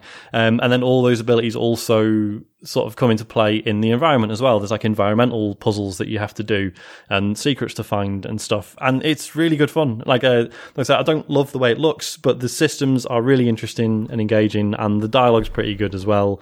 Like it's been pretty amusing, and I'm actually quite intrigued as to where the story is going to go. So, yeah, like if I've seen so many games look like this recently. It Like looks visually, massively it's like like that Paper Mario, doesn't it? thick pen, it's really bold style, outlines, you know, and, solid custom colours and stuff. It seems like there's a lot of games coming out like that, and I can only just assume that, you know, I think it's either cheaper or easier to make games like that, or there's a... No, seriously, because you look at a lot of the games on the eShop have that visual style, the chunky... Yeah, chunky pen styles, the sort of low poly, and everything. like barely any textures. Yeah. It's weird. Did you know there was a $90 special edition version of this out for the Switch? I did not. What was in it? Real bugs. I just got rid Real of it. bugs. 1,000 bugs. So. It had actual bugs that would kick your head in. I keep talking. I'll try and find it. Okay. You played this on Switch, I presume, Sean, did you? No, this is on Game Pass, so I've been playing it on the Xbox. I mean, it's also like because of the, you know, the way it looks and the pacing of it, it's quite a good one for xCloud as well. But okay, so it had the copy of the game, a V plush, which is V, Bumblebee, the which character, is enamel pins, nice soundtrack on CD. I mean, you wouldn't. Okay, CD, Spite on CD, yeah. How is the soundtrack? Yeah, it's not great. Oh, okay. Spy cards and papercraft diorama. I mean, that makes sense. Spy cards. I mean, Clearly, whatever. I mean, that's all just standard stuff, really, isn't it? Yeah, so that's actually quite good CD. for £90. That's considering what some try and get away with. But Matt, what else were they going to do? What else were they going to do with the soundtrack? Digital download or vinyl? Yeah, but 2021. that's less right. Do you own a vinyl record player? Of course he does. No. Why is the vinyl thing everyone the thing that people wants? They can't even use it. Well, no, because everyone's buying vinyl players. Vinyl player. Or record players. turntables. Yeah. All that. Sounds You warmer, can do Dave. your scratching. Sounds You can warmer. do your scratching. I know. I like vinyl as well, but I just still haven't got a record. I don't really. I think like it'll be nice when I'm one day like old enough to be like, yeah, do you know what? Time to own a turntable, but I'm not there yet. Yeah. Or cool enough. It's not just old people; it's cool people that can go listen to this. How about me? Yeah, Yeah, I need a How about me? I'm turntable so I can DJ listen now. to the Hotline Miami soundtrack. But yeah, Bug Fables, really enjoying it. Despite, as I say, like to look at it, you wouldn't really get why it's any good. I don't like the way it looks, to be honest. But yeah, I'm really enjoying it, and I've like been playing quite a bit of it with Isaac as well, and like reading the dialogue for him and stuff. And it's been really good fun. The other game I've been playing is Overboard. So we mentioned this. Was it last week? This is the new game from Inkle, which is, the 80 Days people, among other things. And this is the sort of reverse murder mystery where you're on a boat to New York, and the game starts with you killing your husband by throwing him overboard. And then you have basically a set amount of time to prevent anyone from figuring out that you did it. Has anyone else? No one else has played this, have they? I know we sort of. No, I want it. It's on my wish list. Yeah, I really want it. Yeah, I've not played it yet either. I don't know how I feel about it. Because it's very. Oh, really? Yeah, like it's the writing's good. Like it's very entertainingly written. And I love the idea of it. But I'm just finding that like it's really obvious that there is just one very specific way of succeeding, right? And it's all about like being at specific places at specific times and doing specific things, rather than it just being like, things can go slightly wrong, but you can basically muddle through and there are like different endings. There are different endings, but only a few, and most of them are you getting caught and going to prison. So it's just like he's sort of going through it and sort of trying new things in different runs, but then going, well, hang on a minute. There's like a series of things that I think worked in across 5 different runs. They were like, oh, well, there's this one bit where I managed to like drug this person or convince this person that I didn't do it or whatever. But then figuring out how to tie them together into one seamless run is like a whole other ball game. And I don't know if I'm just thick, but as it currently stands, I just can't get my head around it. I think I'm probably playing it wrong because I don't think you're supposed to play it to win like for quite a while. And it does, like, as you go through different playthroughs, there'll be like a series of little sort of objectives for you to tick off, which is, sort of give you ideas of like things you should be exploring or trying out. But then it's just a bit tedious because I don't know, because you might do one of those and then you sort of think, oh, well, I'll see how the rest of this plays out. And then that's another 20 minutes of you just sort of going through the motions and, oh, I'm in prison again.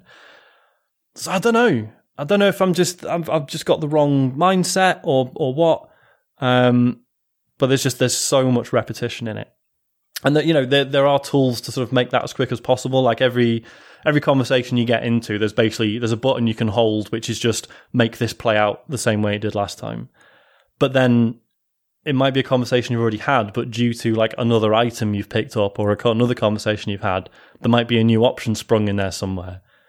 So you don't want to just fast forward through it just in case. I don't know. It feels a little bit messy to me, like especially compared to their previous stuff. So I don't know. I'm not wild about it yet. I'll carry on. It's a shame. It is a shame. And the concept's great, isn't it? Yeah. And people seem to really love it. So hopefully it's just me that's wrong. I think maybe it's just because, people had said that sort of reverse Hitman comparison. Hitman sort of works in that, yes, there is a proper way to do things and it feels very cool when you do it. But also the fun is in when things go a little bit wrong and dealing with silly situations. Whereas this is like, no, if you fucked it, you fucked it. Like, and you will almost always fuck it. So that does worry me quite a lot because I hate it when there's like sudden fail states in games. It always really irritates me. Yeah, and because the thing is, you don't even know that they're sudden. Like you'll have an interaction with some characters and not even know that has doomed you. And like each run is very short, so it's not the end of the world. But yeah, I don't know. Like, so as an example, there's so one of the things is you wake up having murdered your husband and one of your earrings is missing, right? And it later transpires it's like someone finds the other earring on the deck. So you're like, okay, fuck. Like, I don't think I can beat him there and pick it up first without missing some other important stuff. Because it's all like time based, right? If you sort of once you spend one time in one area, things progress elsewhere on the boat. But then later on, I found this like someone else's room you can break into and leave your other earring there. So I was like, right, fuck, that's it. That's how you do it. So I was like, right, cool, put the earring there. Did a bunch of other stuff. Got to like essentially the trial at the end. Like everyone on the boat's like, right, something's gone wrong. We need to have a meeting. And straight away, the woman who I sort of tried to plant the earring on was just like, oh, you left your shitty earring in my room. And I was like, oh, okay. Grass. Well, yeah. So I was like, oh, okay. I thought that was like a cool trick, and I'm now being told it was. So, like, to sort of put like options in like that, they're like, oh, fuck yeah, that makes sense because then they'll think it's her earring and blah, blah, blah. And for everyone to just go, nah, afterwards, it's like, well, why put that in as an option if it's just not going to work because people, like, other characters are just deciding that it's not going to work, you know? Yeah. It's weird. Yeah, you had no warning that could I had no inkling that, like, yeah. that, like, you know, people, like, if there was like a conversation very early on that was like, oh man, she's always wearing a diamond earrings, no one could ever think anyone else would wear those. Yeah. Like, how unique. Oh, those are so unique, those earrings. Yeah. You, and like, I understand that earring. Yeah, and I understand it's built on, you know, you sort of going through it over and over again and finding out new things, but just the process of doing that is not always enjoyable. Yeah, also, if it came to, like, if the way it told you was a little bit better, like, if someone turned around and went, that's your earring, and then one of the characters said, well, no, I noticed those earrings. Yeah. She was wearing those earrings earlier in the day or whatever, and I wouldn't forget them, you know, then you kind of go, oh, I've been scuppered. Yeah, but for the person that you planted them on to just refute it and to no one even care, like, either way, it's just, weird. Yeah. So yeah, that's basically it. I mean, I've been playing more Yakuza, but I'll save that for next week because I think I am about to finish it. Yeah, it sounds like you've been enjoying it. Fair play. Yeah. Fair play. I would have finished it. I would have finished it by now if I hadn't spent about 5 or 6 hours on the Cabaret Club management game. Yes, I hear you. Which is incredible. You're obsessed with that. Yeah, which James barely touched apparently. Right. And he's muted himself. James, all right, crack on. Is he on mute? No, I didn't hear what you said, Sean. Sorry. Oh, sorry. I've spent way too long on the Cabaret Club minigame, which apparently you barely even touched. So, yeah, I did the bare minimum for that because it just didn't interest me. So good. But, I've just had a thought. James has his Switch right next to him now because we did that bit earlier. Yeah. So we all know where he is. Unbelievable. Okay, let me get mine out of the way because they're only quick and they're games you've heard of before. Ratchet and Clank. And I should point this out. No one pointed this out to us 2 weeks ago when we were covering this game extensively. The game is called Rift in Time. No, the game is called Rift Apart. I've done it again. Yeah.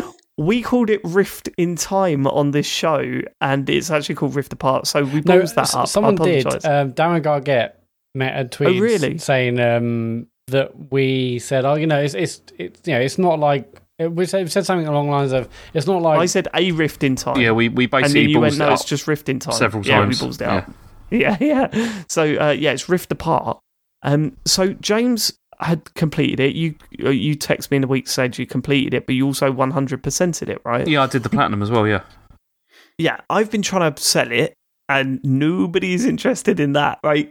When I looked on CEX to see how much I could get cash for it, and it said 47 quid. And I was like, well, I'm pretty sure I could get more for that if I sell it privately or whatever. So I left it a couple of days, and no one was going for it at 50 quid. And I was like, okay, well, I'll go to CEX. So I checked in the morning I was going, and it would drop down to like 30. And I was like, oh, for fuck. Last time I looked, they were offering £28 cash for it. So not many people wanted to buy that game after it launched. It's only been a few weeks, fucking hell. So anyway, I thought, well, while it's not... Because I reckon it will go back up again, like, soon. When people start getting more PS5s or whatever. So I'm sort of riding the market a little bit. So I thought, well, while it's just sitting there, I'll 100% it. That game, how did you do that? How did you 100% it, James? What do you mean? It's easy. Like, getting from one part of the map to the other is so just annoying. Really? But, like, it's not fun to go around in that game at all. Yeah, but you can can fast travel, like, across most of it.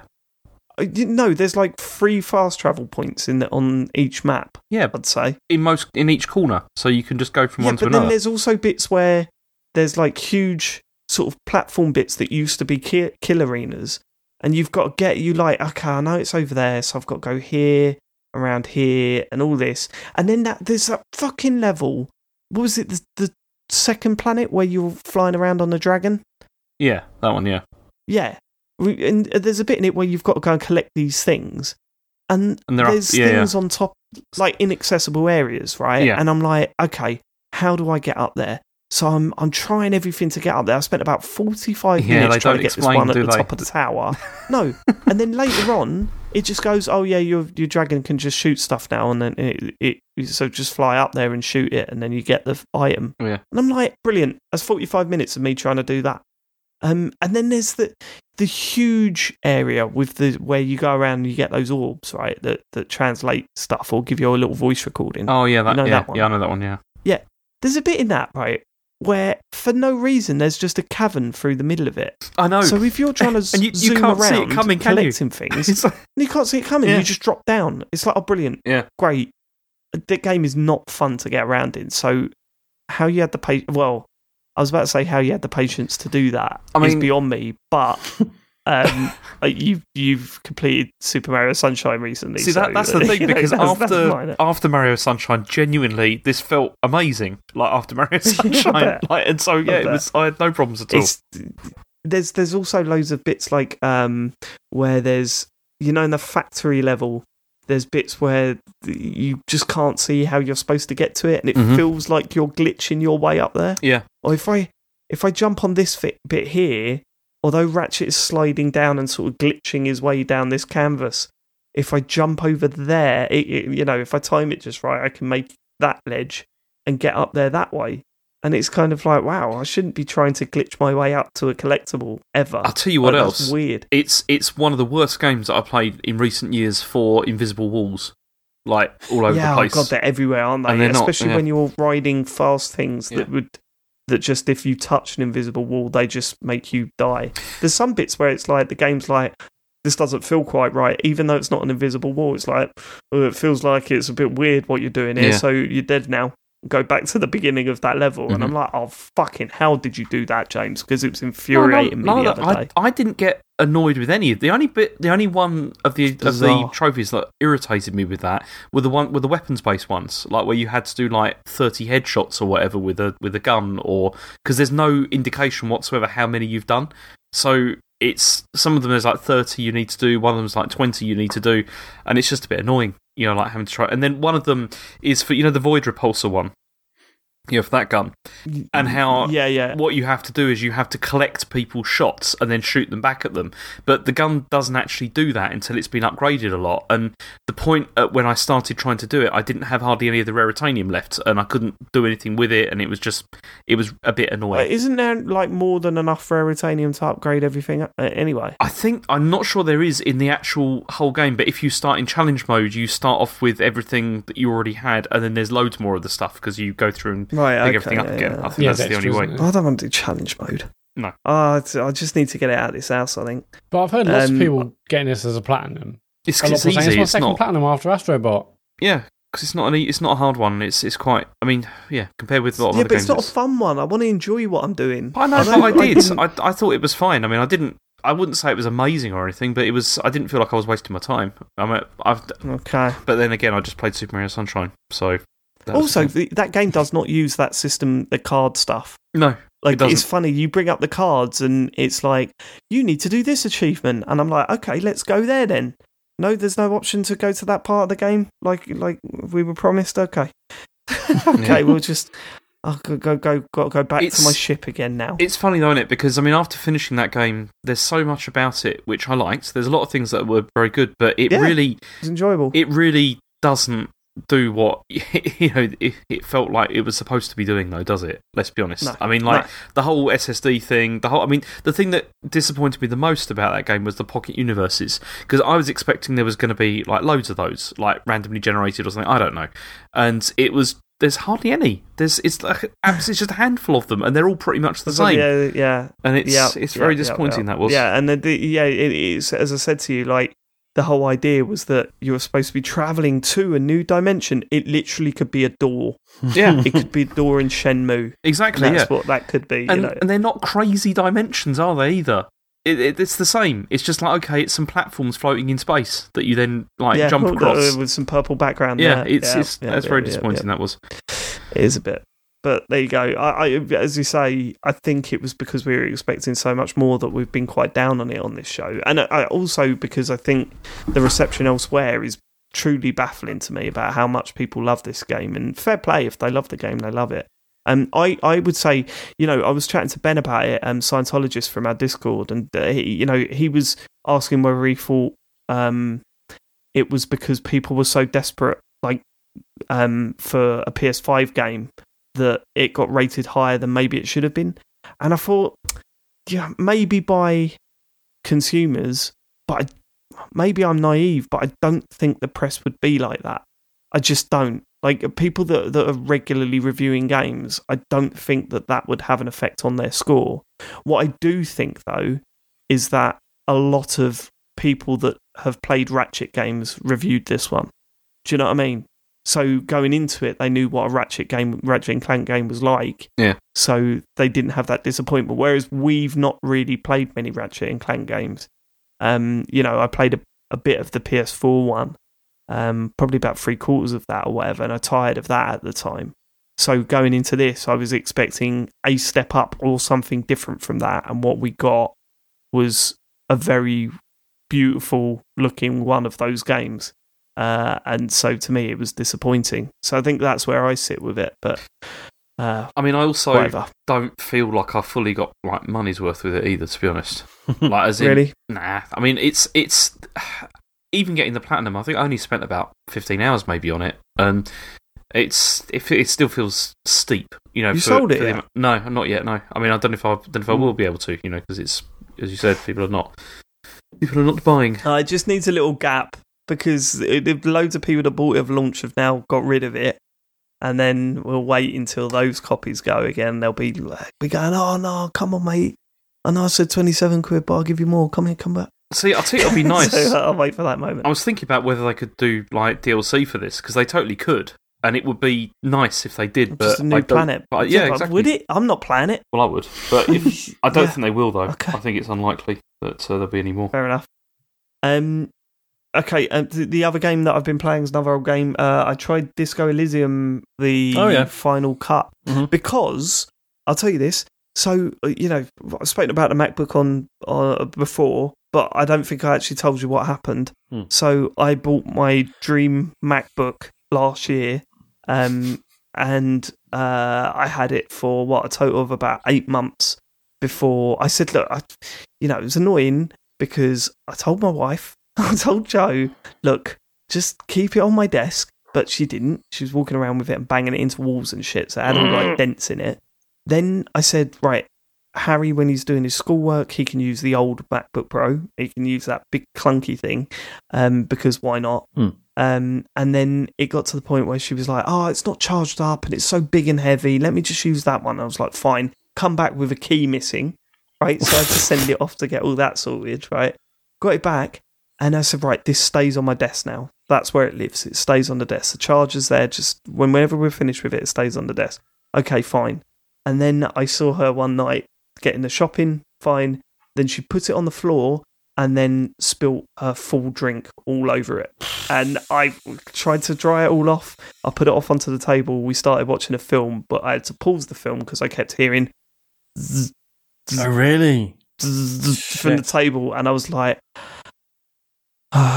So I looked up how much it cost on Apple, and it was not far off of what I paid for the thing. And then I sent it off for repair, and it's from another company, and they said 200 quid we'll repair it for. And I was like, okay, that's fine. And then they sent me another email and said, no, it's fucked actually. So they did offer you 50 quid to scrap it though, right? 90. 90. Oh, well, there you go. That was the worst thing when you sent us that, and it just said like, or £90 scrap. And you're just thinking, yeah. It has still got my hard drive on it, so no, thank you. Please send it back. Yeah. But anyway, so the new one arrived, and I was reminded while my last one was gone that actually I've got Final Cut for Disco Elysium because they released it on Mac, and that's all done via Steam. So I downloaded that and started playing that again, and God, the memories just came flooding back. But what's brilliant, you go into a game like that and you know the story or whatever, so the only way to get something out of it is to do something different with the character, right? Because this is so based on what direction you went for the character. And I think I'm going to start it again because I didn't get too far into it. I got down I played the intro. I'm amazed by how much of a difference the fully voiced acting makes. It's good. It really does feel way better now. Mm-hmm. And did they do anything to it visually? Sure. I don't think so. No. Yeah, because I'm trying to work out whether it's just looking better because I'm playing native on this computer. Oh, maybe rather than because I played it through sharper, Nvidia GeForce thing. Now, GeForce, GeForce Now. That was it. So maybe it's that. But it is certainly looking nicer. But when I was building my character, I was like, right, I'm going to be like sort of a bit of a strong man in this. Mm-hmm. I'm going to be like an intimidating, dark character. That's what I want to be. And then today, I'm sitting there thinking about my character and going, actually, I don't want to go down that route. Like, knowing how the story pans out, I don't know how that will work. So I think I'm going to be Bill Murray. I think that's the way. The slightly unhinged, but with an insane amount of confidence. Yeah. Sort of personality. Yeah. I think I'm going to play it as Bill Murray. I can definitely recommend, because so my playthrough was, I forget what they call it, all the purple skills. So it's all the sort of emotional, empathy sort of, and all that sort of stuff, and all sort of emotional, intuitive stuff. And Inland Empire in particular is a fascinating skill because it's like, are you accessing this sort of incredible wealth of information that sort of exists in your subconscious, or are you just losing your mind? Who knows? Yeah. And you genuinely can't tell, and that's part of the fun. I'd really recommend like focusing on that stuff. But then, there'll be people who didn't do that and people who played it completely differently. I'm like, oh no, you've definitely got to play it with like a really high shivers skill or whatever, I think everyone just has their own read on it, don't they? So, yeah. The Bill Murray characters that I love are the ones that are always insanely confident, but not in order to impress. Do you know what I mean? His character is always sort of like looked down upon by everyone around him, but he just don't care. Just doing his thing, and if you're in the way, then get out of the way. but I don't care what you think of me, but I am slightly unhinged, and I think that's the route I'm going to go down because I just like that idea, and I think it works within the sort of story that pans out. Yeah. So, because I think most of us ended up with Sorry Cop because my natural feeling was to go, I did a terrible thing last night and I need to let people know that was wrong and that I'm a changed man. And you end up, all right, I quite enjoyed the route that it took. I didn't really enjoy the ending, but I kind of looked back on that and gone, actually, why did I turn around and just say sorry to everyone? Like, that's what sort of existence is that? I mean, I think it's in the case of that character, I think it's perfectly justified because, as you say, you spend essentially the first half of the game just finding out about loads of stupid shit you did. Yeah, but wouldn't it be wicked if you just didn't care about it and just ploughed on regardless? Yeah. Bill Murray in Disco Elysium. I suppose, because there's only a small. Wouldn't he make a great? Wouldn't he? Go on. If they ever made a film of that, wouldn't he be perfect for the role? Yeah, he would, actually. He would, though, right? Yeah. Fuck! Give him the haircut and get that moustache on him. Yeah. Oh, my God. I don't know. No, it's way too well known, way too comedic. What's that got to do with anything? I just think like a really incredible up-and-coming actor you don't know and like blows you away, be way better than Bill Murray going in and pure of expectations. Just being Bill Murray. Yeah, I know what you mean. I disagree. He's so good, though, Matt. He can play I know anything. he's one of the all-timers, but I just think like that has the game has such a very specific too well established vibe, if I can say that. And I think, someone new come around and blowing everyone away with an incredible performance. Listen to us casting the Disco Elysium film that doesn't exist. I'm amazed that. Although, to be fair, we did recently cast the TCGS film that doesn't exist either. So I was just going to say, I'm amazed no one's asked us this as a question, but also there is that potential TV show in the works, isn't there? So who knows? Yeah, Bill Murray's not going to do that, is he? No. Yeah, so he did Zombieland. I will. The cool thing is that Jo is now at a point where she's inviting friends over, and I haven't really got anywhere to go, so I think I might be playing that a lot in my bedroom, like a teenager, while the adults are having a little party in the front room. I think that might be happening in the near future, so I'm quite looking forward to that. Nice. But yeah, I will play more of that because it makes such a difference now that the characters are all fully voiced. Really Everything's does. pretty cool. And like, how fucking good is the narrator, man? Brilliant. Like obviously, like you hear him a lot, and it's like they knew that voice had to be so good, and it is.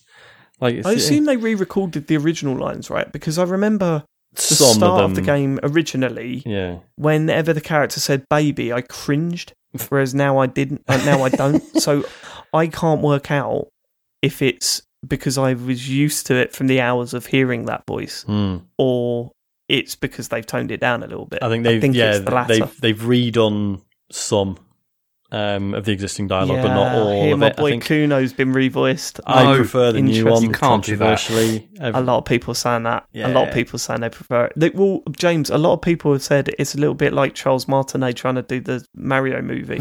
You know what I mean? Yeah. When you hear one line, you fall in love with it, but could you imagine the whole fucking script in that voice? Yeah. Well, I don't know. I think I can. I think it'd be. The main thing that got me was like, the new one, like it's, they've softened the Scouse accent. It's not the same. I'm like, yeah, but the guy who did the original voice wasn't Scouse. It's not like it's lacking authenticity now.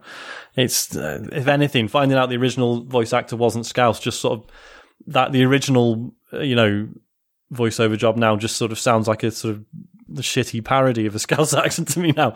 I love those games. Was it what's a good example of that? Wasn't it the Metro games where they were like the accents in this are shocking, and they go, no, the voice actors are all from there. Yeah. That's all legitimate. I love stuff like that. But that's pretty much what I've been playing. I've obviously playing FIFA pretty much every night because of what's happening currently within the footballing world. So yeah, we've gone back to that horror show of a video game. But, it wasn't that bad. No, the night you played was great, but we've had some bad nights since then. Matt, I'll be honest with you. We need to get Matt Murray back in midfield. I think that's the way it goes. I'm obviously DM. And Slush on the wing. What's that on a Slush? Yeah. Why the other night when we were all going, come on, mate? Why didn't you come on? When was that? I don't remember that. After the England match, wasn't it? I think it might have been. Yeah. Okay, that's a great story. Okay. I've been playing new football game, Dave. It's Yeah, of course, yeah. Right, okay, Matt. What have you got for us? It's a very short one for me. I finished Final Fantasy VII Remake Intergrade episode intermission. Finished that. It took me like 10.5 hours in the end, but cool. Absolutely loved it. It's got actually at the end of it, it's got a new ending. Or an extended ending for Remake. Oh, really? I think the director of the game basically said that this is essentially how Remake Part 2 is going to start. It's going to end directly after this. So it was really cool seeing that at the end. It's just an extended version of what people have always seen with a bit of extra stuff, but it's really awesome seeing that. And yeah, I just absolutely loved the game. It's set at the same time, isn't it, as the original game, I think, isn't it? Is that right? Yeah. Yes, it is, yeah. It's like, so the things are going on like in parallel. There's no like crossover, is there? Like between stuff. You do see some of the other characters, and you see some of the larger. Well, you see the larger event from a different angle. Shall I say? Yeah. And you meet some other characters, but they're just kind of like almost like waiting in between scenes. You're like, oh hey, it's you, and they're clearly about to do the thing you see in the main game, or they've just done the thing in the main game. Yeah. But yeah, it happens while Remake Part 1 is happening. How have you not played Remake yet, James? It's on my list because I've got it with PlayStation Plus before. I just haven't got around to it yet. It's it may be the next thing I play. So surprised you haven't played that. Yeah, because I'm now at the point. I think I was talking to you guys on WhatsApp about this, wasn't I? That I'm like, right, what's my list of reasons to keep the PS4 at this point? And once upon a time I was very like, I've still got like my 360 and my PS3, like, oh, what, just in case, what if this, and I'm kind of getting over that now. It's like, it's done, get rid. So basically the PS4 is, the list is basically God of War and Final Fantasy VII Remake. I think those are the ones I need to get done before I can contemplate Oh god, you haven't played God of War. Yeah, so you'd love God of War. You really, really would love it. It's a very good game. It was very good. It's so good. James, before, like, when you do play it, and you'll put like 5 to 10 hours into it or whatever, and you'll probably come on the show and say, David, I think you were wrong about this game. It's brilliant. I'm really enjoying it.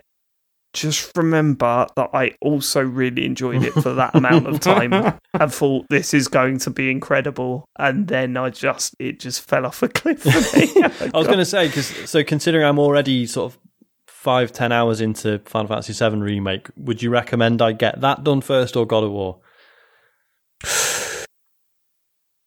I mean, well, if you're asking me, I'd say God of War and never play Final Fantasy, but Matt's probably the one to ask because he's played both of them.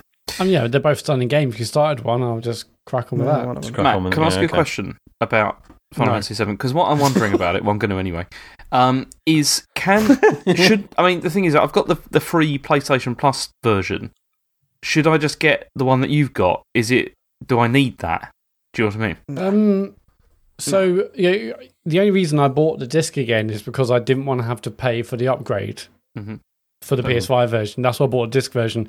But the Yuffie DLC you can buy digitally without needing the game. So if you want to play that new play stuff, the PS4 one. Even if you got the PS4 like PS Plus version, you can still buy the DLC. Yeah. Yeah. So you have to buy that separately, regardless. It's if you want the upgrade, that's why I bought physical. Okay. To get it free. Yeah, I'm not really that bothered about the that. Yuffie thing is a digital separate purchase, like £16. Does it look significantly better? Did you feel? Does it play significantly better than the with the upgrade over the? So the 60 frames is instantly recognisable. I thought it is really, really noticeable, and particularly when you combine your attacks with the other character in your party, like it can sometimes be absolutely manic. If you're hammering square and then the other character you're with is doing the same attacks as you, it's so fast. But instantly up from the first moment you get into gameplay of the game, it just felt different. And that's the 60 frames. In terms of how it looked, I mean, it looks stunning. I thought it looked stunning on PS4, but it's really, really incredible looking on PS5. Obviously it'd be better. I haven't seen them side by side. I'm sure there's probably not a massive amount of difference because it looks so good on PS4, but my God, it looks beautiful on PS5. Okay, maybe I'll do it. I did that, but if you want to spend like 25 quid or whatever on the disc version, but I thought James, just the upgrade. Just play the PS4 version. Yeah, I think I'll just do that because I've got it all here ready anyway, so it's fine. Yeah, but you should. It's so good. It makes me think I might just restart Remake Part 1 again. Fucking hell. Absolutely stunning game. Absolutely stunning. And I played a Retro Goal a bit more this week. Did you guys download it or start playing it? Yeah, I played it. I struggled to get anything out of it, to be really? honest. Oh, that's a shame. Yeah, I think for me it was just the actual playing of the game was just kind of like it's the flicking around and I didn't really enjoy that aspect of it. And to be fair, I only played one game. But there was one bit where it went on for ages before it moved the game on. And I was like, I can't, I'm not. What do you mean went on for ages? Because obviously as soon as... So the way it works is like, you know in Championship Manager, James, where the text will come up, won't it? Yeah. And then it will stop at a pivotal moment and turn to like gameplay footage. Mm-hmm. And then you'd see what happened. It kind of does that, but you're controlling that gameplay footage with swipes and taps and passing and stuff. Mm-hmm. That bit went on one of those bits went on for ages for me, Matt, because I kept shooting and it come off the post or the bar, and then I'd make a tackle and then pass it and then edge forward and shoot, and the keeper would parry it and it would go to one of my players. So then I would then pass it out again, and I was like, this is going on for way too long for a short bit of play. You know what I mean? But I was enjoying it. I was like, wow, it's more gameplay. But I thought that was good. It's always great when you do a shot or something and like, okay, the opposition's probably going to get this and it's suddenly going to go to 20 minutes time when it has the next text moment. But the fact you can like tackle and keep the move going and string together like 25 passes sometimes on a move to get a goal after that is immensely satisfying, I thought. Yeah, I didn't get the same reaction out of it. Very much tick-a-tack football. Yeah, all right. James Farley. Yeah, I've only played, apart from... Okay, so I finished Ratchet & Clank, which we already talked about. But the other thing I played this week is a game called Chicory, which I think do all of you know about this? I know Sean does, but no idea. Right, I'm quite nervous about talking about this game, mostly because I really, really loved it. And I'm actually concerned that I'm not going to be able to express very well why I love it. And it's difficult because normally, the last couple of weeks in particular, I've come on here and I've mostly just moaned about the stuff I've played. But this has been, marvellous. The whole thing has been so good. And it's just difficult to explain, I think. It's a top-down puzzle exploration game with a map that's like a 2D Zelda. And what it is that the world has had all of its colour sucked out of it, so everything is monochrome. And then you play the part of this person it's a character who's a janitor, who's given the brush, which becomes the brush wielder, who then has to fill the colours back in. And you can do this by sort of drawing on the screen, or you can do it by filling in as well. And you can choose different colours, but although there's only 4 colours that can be selected for each area that you go into, so you can make it as beautiful or as horrendous looking as you like. But the whole point is to kind of fill things in. I wasn't particularly interested in this to begin with, mostly because I'm terrible at that kind of stuff. Anything to do with artwork or anything like that, I'm awful at it. When they say things like draw this picture on the screen, and mine just looks dreadful. Always, it looks absolutely terrible. I've seen other people that play this online. They created these wonderful works of art. Mine still look like the stuff that I would have done in reception. They look terrible. I just can't do it at all. But that doesn't matter, because that's not what the game is really about at all. That's an aspect of the game that you can engage with if you want to, but it's not the full point. And what happens with the game is that it's kind of like Zelda, actually, in that the character gets upgrades as you progress through, and your brush gets upgrades, so then you can go to other parts of the map that were previously inaccessible, so you can climb walls, cross water, and all that kind of stuff. And there are different brush styles, so you can sort of decorate each and every sort of area. But the thing that I really loved about it is that there's no pressure at all. You don't have to be even though, as I was saying, people online have been posting pictures of these fantastic stuff they've done, but you don't have to be a specific type of artist. The game totally leaves it up to you, how much or how little you want to colour the world. And the colouring, it becomes what's really clever is it pushes this idea that the colouring is kind of an expression, not just of an artistic style or whatever, but also your state of mind and the way that you're trying to play the game. If you're sitting there trying to colour everything in really in intricate detail, or if you're just trying to rush through it or whatever, it's an expression of that. And it's this lack of pressure that's brilliant. There's side quests in the game, but then one of the messages of the game is this idea that it's okay to say no if you don't feel like doing something. Because the whole game, a lot of the game really is about mental health, and this idea of, you shouldn't put pressure on yourself over these sorts of things. So if you don't want to, they're fine. It's no, you don't need to do this at all. And so this is why I'm finding this is difficult to discuss, because it's really difficult to explain. Why? I don't know, it's just really difficult. Go on. It's just, there's no right or wrong. What is difficult? Are you struggling to express what it is about it that clicked with you?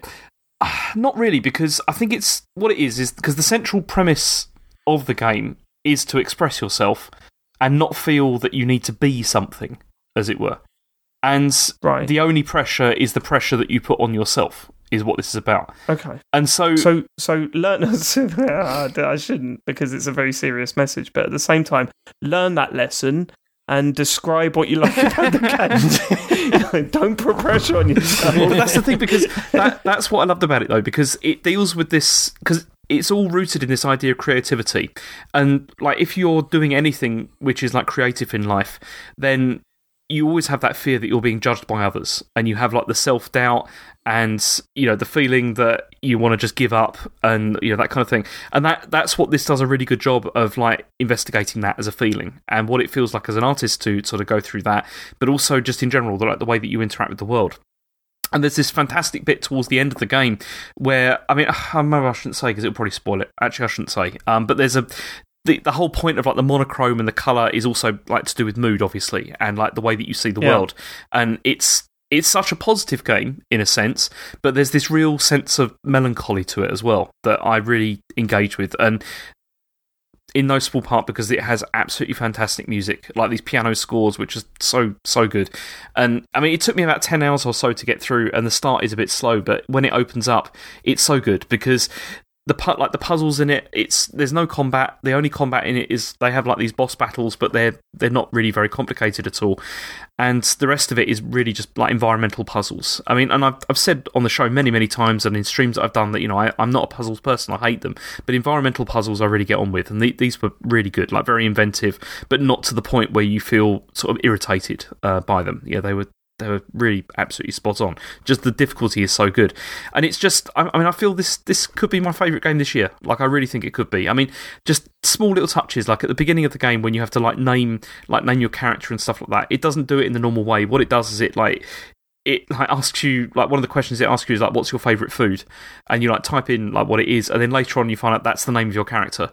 So like the whole way through, it's like it creates this really weird connection that you have with the character because it's like, it's your food, and it's which is I had this at the demo. Yeah, you type it in, and it's like 10 minutes later, everyone's like, "Oh, hi, burgers." Yeah, mine was called burritos, and it was just like, so I mean, based on everything you've said, yeah, I mean, people would have already messaged in. I turned my Switch on to try and find it. Are you playing on Switch? No, this is on. I think it's on Switch. It's on Steam and it's on PlayStation, but it's not on anything else, which is a shame because that's one of the only other slight problems with the game is that playing. I mean, I played it on PlayStation, and the only slight problem with it is the controls because drawing with with the sticks is not very easy. You can change the brush sizes and stuff like that, or change the colours. It's really reasonably easy, and you can also use the touchpad as well, but the touchpad isn't great. But this would be so good on something like the Switch, and I think it'd probably be a lot better on PC as well because you have a lot sort of finer control with a mouse. Phone? Would it work on phone? No, I don't think so because you mostly still need like directional buttons and stuff like that to move around the rest of the time because that's what you're doing. The character moves around like Link does, like in Zelda, jumping and all that kind of stuff. So I think you need to have you still need to have proper controls. But so did you play on Mac? No, I played it on PlayStation. Oh, on PlayStation. Right. Yeah, of course. Yeah. See, So sorry for the audience. I missed half of this because it just started pissing down, and we had some washing on the line, so I had to run out and get it.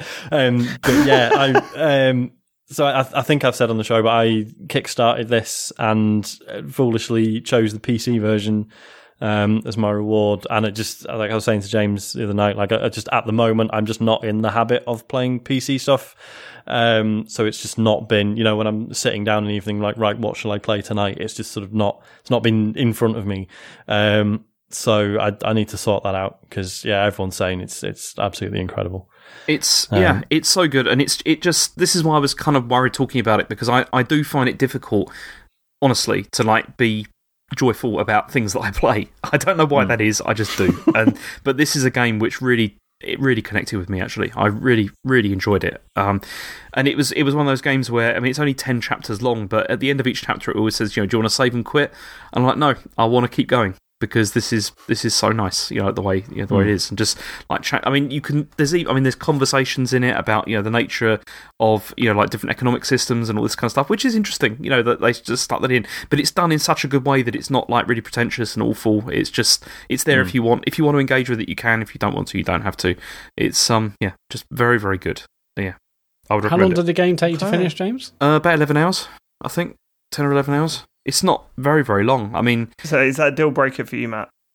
Where do you sit with a 10 to 11 hour game these days? That's about right. It will take me 20. That's the trouble. But this looks really nice. Obviously, I heard everyone saying such good things about it when it came out, and I think you've sold me on it, James. I need a new game. Why is there not a Switch version? I don't know. Fucking hell. But it just seems like a no-brainer, doesn't it? The other thing about it is it's just like, you look at the visuals and stuff like that, and it goes beyond that sort of like, oh, isn't it cute? That kind of thing. It's more than that, this game. It's just so much more than that. It's so good. Because at a glance, it's very twee, isn't it? Yeah.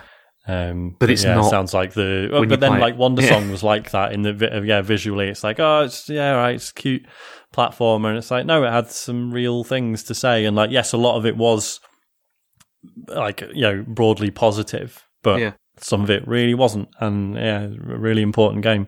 So I'm really glad that the devs managed to sort of nail that sort of thing twice now.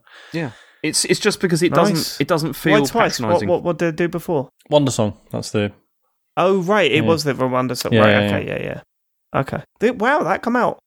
That only come out last year, didn't it? Or was it the year before? No, Wonder Song was 20. I want to say 17, 18. It's a few years old. Wow, I was way off. Yeah. Okay. Yeah, excellent. Best thing I played this year. Very good. Cool. And that game again is called. It's called Chicory.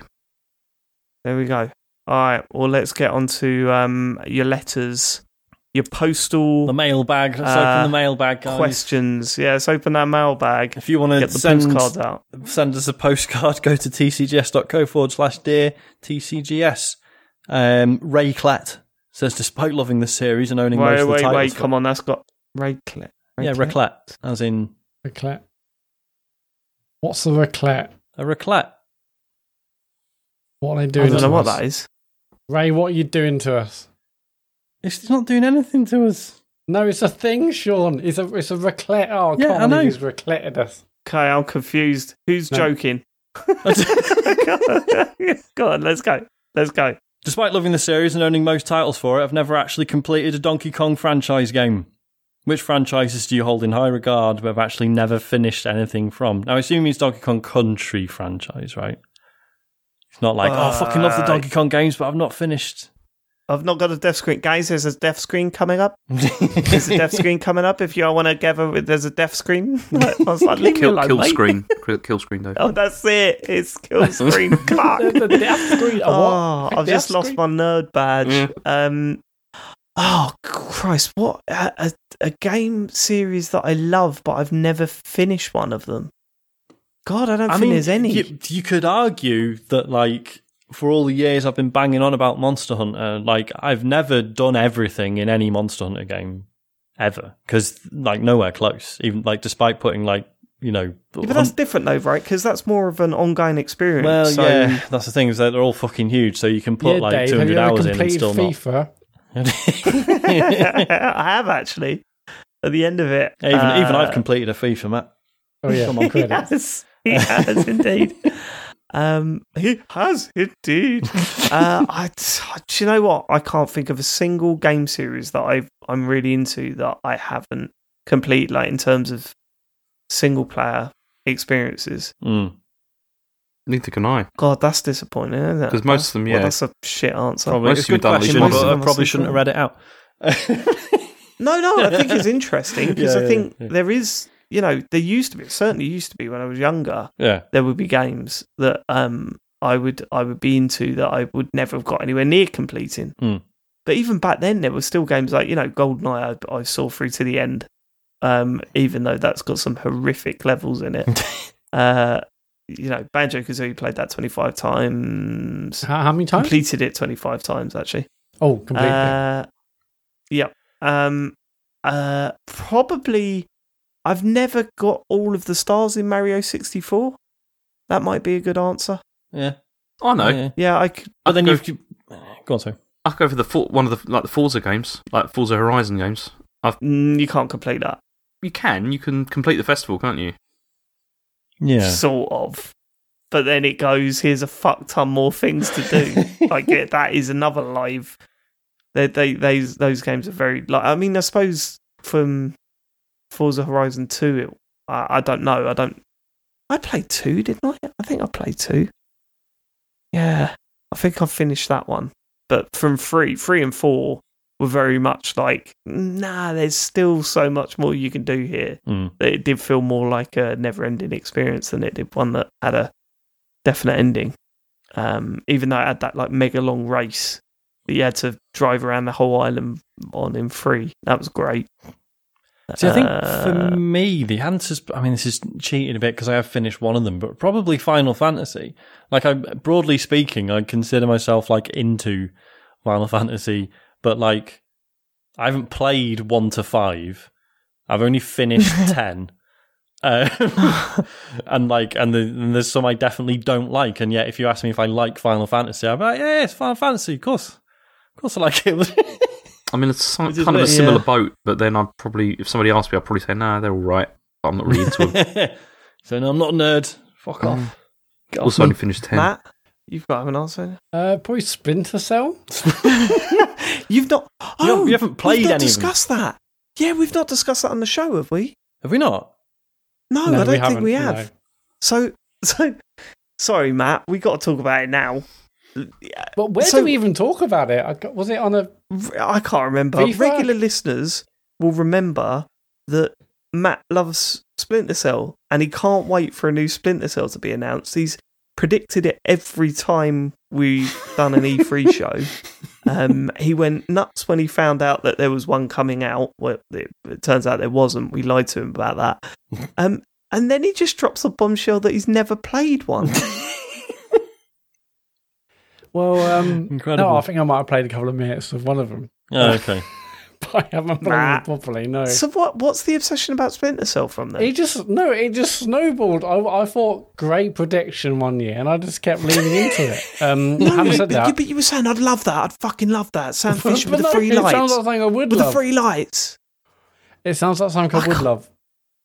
We got I love the actually. new Splinter What Cell. about, It says here the main character's called Sam Fisher, and it gets up to all sorts. what about Metal Gear Solid, Matt? Because I know you were a huge fan of that series as well. Have you actually ever finished one of them? Yes, you twat.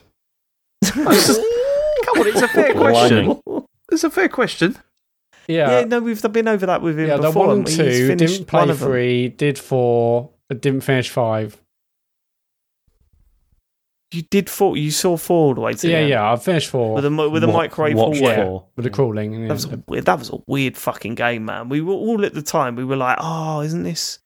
Whoa!" But looking back on it, you're like, "That was a bit much, wasn't it?" I Do you know liked what I mean? But yeah, no, I didn't play the third one, which everyone says is the best, Snake Eater. And didn't finish 5. I was loving 5, but it was going on a bit. And I think actually recently I went back to it. I think it's only like in the last 2 or 3 months I went back and did a few more. And maybe it was over Christmas, I don't know. But I went back and did a few more missions in Metal Gear Solid 5. So maybe I'll go back to that. Because, yeah, I don't know why I did that. I don't know. Maybe it's a Christmas thing. Who knows? Anyway. Yeah, yes, James. That's your answer. A Christmas thing. Christmas time. Metal Gear Solid 5. Go back to it. Do a couple of missions. You don't know why. Sorry. Go on. Let's move on to the next question. That's my answer. David Cage, I assume it's the real deal, Oh, yeah. has messaged in to say, question, which video game series do you think you know the characters well enough to write good erotic fan fiction for? Or good Probably Splinter Cell. question. Oh, God. I mean, we could all do a decent Mario one, right? Probably. Oh, absolutely. Yeah, easy. Absolutely. Writes itself. I mean, I'm not blowing my own trumpet here, and that's not the title of the book. But I think you could. It wouldn't be too hard to do it for most characters. I don't need to know Sonic's backstory to write a bloody great Oh, you do, erotic 'cause fan fiction. Sonic fan base is really funny about, getting the Yeah, details they will right. get really upset So- if you start. Well, I'm not expecting it to be a bestseller. I'm expecting to be critically acclaimed. I mean, David Cage said good erotic fan fiction. It depends. I don't know what sort of metric we're measuring it on here. Yeah, good Does is it a need to problem, be- isn't it? Like, Yeah. Matt, No, also it'll be you're good. talking bollocks there. You can't say I wouldn't. I wouldn't expect it to be a bestseller. I know what your brain's like. If you sit down to write erotic material of a video game character, you will do everything in your power to make it the best erotic material. No, I said I based on expect it to video be. game I mean, characters. I would work so hard that it would be, and I'll do everything I could for it to be, but I wouldn't expect it to be. I mean, if it hit New York Times bestseller list, that's just great. But that's it's a not bonus. really what it's about. Yeah. Broken Sword. Yeah, I'm just man. thinking about all of That's not the name, is it? point and click adventures that I played that I knew all the yeah, Broken Sword. Oh no, I've broken my sword. Or This World Noir. Probably get away with that, can we? Mount your friends. Too obvious. It's too obvious. Anything, would you? And it wouldn't Yeah. involve the goat, so don't start. No need to be lowbrow with it. But, Threes. How would you? And the number 6 tile walked up to the number 9. Whatever. What about James for you? What about Typewriter? Definitely, or either that or the Donkey Kong franchise. It's that'd be another. Oh my goodness! How many? Why wouldn't you just go Smash Bros? There's all sorts of combinations that could go on there. Definitely. Not that it's not that it's a requirement, but how many female Donkey Kongs are there? Is it just Candy Kong, or is there more? I have no idea. Isn't there Granny Kong? Okay. No, there's Cranky Kong, but he's a dude. That's fine. Yeah, no, there's Cranky Kong. Yeah, but is there another one? Yeah. There's all the Kremlins. I mean, to be fair, if you want Donkey Kong erotic fan fiction, just look up what's he called? The surfing one. Surfing Kong? Funky, what is it Funky Kong? Funky Kong, yeah. Funky Kong ASMR. It's the whole thing on YouTube. Harry come up to me the other day and just went, Dad, who's Funky Kong? Where's that come from? Just who is he? I was like, he's this dude with a surfboard in... What a weird question. He must have seen that on a video. I was like... Hopefully it's not the ASMR stuff, though, apparently. It's not actually erotic. I think... It's not, I should say. Just... At least none of the ones I've listened to are. Right, Maria Mendieta says, Dear TCGS Copa America commentators, your game design suggestions always stimulate the imagination about the possibilities still left for our hobby, which is why I wanted to ask you about the power removal trope. You start off with your character maxed out only to have the designers play coy and strip all of your perks away during the opening few minutes. Is there any way for overpowered protagonists to not lose their powers at any point while still preserving the game's difficulty balance? It seems equivalent to a film's main story unfolding from a tedious flashback, or like having your presents stolen the day after Christmas. Keep up the perfect podcasting track record. I mean, to be fair, the whole point in doing that is to change the difficulty for a moment or to challenge you in a new way. So, that's is it though? Because it's also to give you something to shoot for as well, as in this is what you can be. Exactly. Yeah. Yeah. So you can see no. Wait, you're talking about the opposite. Wait, what? Maria Mendieta. Sorry. Have I misunderstood the question? I thought it was talking about the moments where you build up your power and then there's always a level where it takes it all away. No, I think she means ones where there's like an initial bit at the start where you're fully powered and then you lose everything and have to work your way back up through the game. They do it in Metroid games all the time. Right, I was going to say, because the Metroid games are the fucking worst for it. Because it's like you start the game with everything you got in the previous game and then, oh no, Samus has been hit with a special attack and now she's rubbish again. It's Let's go through this again, though. Right, wait. Is there a way for an overpowered protagonist to not lose their powers at any point while still preserving the game's difficulty balance? Yeah, but then she mentions during the opening few minutes. So I think, because I remember Prototype did this fairly well in that it starts very well. Yeah, because it really starts at the end. And everything's fucked, and you've got all these powers, and you're just trashing the shit out of everything, and then it's like, right, 3 weeks earlier. Yep, which that's me. Felt like, which sort of again, it just gave you a taste of how powerful you were going to get, and also how fucked everything was going to be. So then it's like a really interesting shift to be like, right, and now here's New York, and everything's still relatively normal, and so are you. But give it 3 weeks, and you know what's going to happen. Yeah, that stuff works so well, and then you work your way back up to essentially what is the intro, and then you carry on and you go further, and there's another level of excitement. The first bit of excitement is I'm going to work my way back to there, and then the game's carrying on, and I'm going to work even further to see how much more powerful I can become. Yeah. So I think that's a better way of doing it rather than it just being in real time. No, you've lost everything now. I do hate those games though that have those levels in the middle of games where you're building up your power that takes them away. It really is. When is that ever good? The only time that I can think of where that works is the Mario Odyssey, when you lose your hat, because then that's trying to challenge you in a different way. Yeah. Whereas usually it's just like, oh, this bit's just shit now because I want my powers. What is it doing? Yeah, fucking Destiny did that a lot, didn't it? Oh, in this level, you can't use this. Oh, great. Brilliant. Did it? When's Destiny done that? Destiny did that quite a bit, didn't it? Where it was like you couldn't use like a certain ability, either your grenades or your the modifiers. So they never like completely take stuff away, but yeah, there's modifiers that'll just be like, so like sometimes it'll take the radar off you, and enemies have like much higher melee damage and stuff. Great. Which thanks. Yeah, I suppose that's a little bit different because it is just modifying rather than completely stripping you of all your stuff again, like it does at the start of Destiny 2. I was going to say, speaking of Destiny 2, when I say, oh wow, the light's gone, what's going to happen? Oh, end of the first level. Here you go, you're back. You found a new light. I still thought that was really enjoyable. Just that first level of Destiny 2. We're like, oh shit, that's pretty good. Properly rebuild. You can't fucking play it anymore, can you? That's gone. Can't you? Yeah, it's in the vault now. Put that in a vault. Yeah, that was a really cool experience. Like, this is awesome. And then obviously, back it was, to to be fair. Like the bit where next level, but still thought it was really well done. Yeah, like because like Nolan North sort of makes the point. He's like, as a reminder, like if you die, like I can't revive you, and you're sort of thinking, well, obviously it won't actually let me die and like end the game in the first 10 minutes, but also I'm sold enough on this whole thing that I don't want to find out what does happen if I die. Like, it was the illusion of it was like enough. I thought that was nicely done. But again, it's as you say, it's half an hour in. It's like, oh no, there you go, you've got your light back. Yeah, and basically you're cracking on as you were.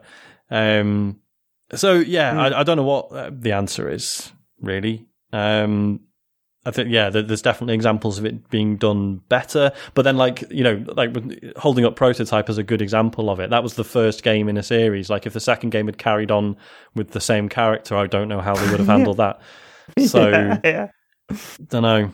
That's true. I hope that's not answered your question, Maria.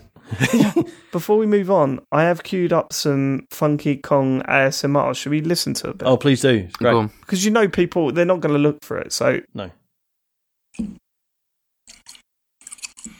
Hey dude, how's it hanging? Oh, God. Bodacious. Is this the one? Your trip? Yeah, this is carrying and supporting Funky Kong picks you up from the airport, isn't it? Yeah. Sounds like you really had a smoking time. Right, okay, that's enough. So good. Actually creeping so me out. fucking Dave, what's good. on screen? What are you seeing? It's just a picture. It's just a picture of Funky Kong at an airport. There's one bit like where he just Arrivals pauses Lounge. for ages and he's just chewing gum and he just goes, "Thanks, I love you too." It's fucking brilliant. I love it. Have you seen the Simpsons one? No. There's one where it just goes like Simpsons ASMR, and you click on it, and it's just someone going, "Dole, dole, dole, dole." It's so weird. That world is weird. Yeah, it really because Like, I think that was that Funky Kong. I think that was the first one, but then like other people started doing them, and then you're just like, I don't know if this is a joke or not anymore. I don't know. It's like flat earthers. Right, okay, let's go for the next question. Yeah, MD Kraboff says, why isn't Power Stone 99 a thing, and could Power Stone work as an online only game? I don't know, and yes, definitely. I've never played a Power Stone game, so It is madness that there hasn't been a... Good shit. How's it not been a remake or something? This would do so well, surely. I will say, though, are you going through those 99 games where you're saying Tetris, Mario, Pac-Man, Power Stone? Like, there's a little... there's a few more to get to. Yeah, they're not quite... Power Stone's not quite up there with... Yeah, no, it's not in that there. sort of Yeah, there was is that Bomberman one that came out recently, which I downloaded, but I never got around to actually playing. Oh, I remember that, yeah. Well, cheers. No, but why haven't they brought Power Stone back? Just a remaster of the first two. Who actually made it? I can't remember. Capcom. I thought you were going to say Capcom. who actually cares about it. No, it's a Capcom game, but yeah, I don't think anyone cared about it, apart from some very vocal people that get... Listen, it got a sequel, which wasn't as good. But, that's not both, fair. It good. had some like really amazing ideas for levels, but it was a bit too spread out compared to the first one. I'd love a new Power Stone. I don't think it needs the 99 treatment. Just a normal, that'll a work new and normal look really Power good Stone. on Switch. Yeah, man. Didn't they? It got a PSP port or a Vita port? I think it's PSP. Power Stone 2 did, yeah. It got PSP. and Dreamcast, so I think we can see why there was never a Power Stone For a 3. game that we've repeatedly said no one cares about, we have spoken about it for quite a while. Should we move on? Gareth Southgate says, question for Sean, what formation... Yeah, this is an honour. This is unbelievable. Brilliant. I can't believe he's a listener. It's amazing. Cheers. Do you reckon they're all listening to it before they go, that's why we're doing The so squad, well? the boys. They're out there. They're out there. We should give them... Yeah. Probably what spurred them on. What formation lineup do you think I should go with against Denmark? I just it's the old 4-4-2, isn't it? You know what I mean? No, absolutely not. Absolutely not. Well, in my time, as a playing FIFA, and basically what you do is if you just knock the difficulty down a little bit, and then you can pretty much just hold the sprint button and just run at the goal and kick it in. I think that's what they're going to do anyway. Good. It's a winning strategy. No one thinks to do that.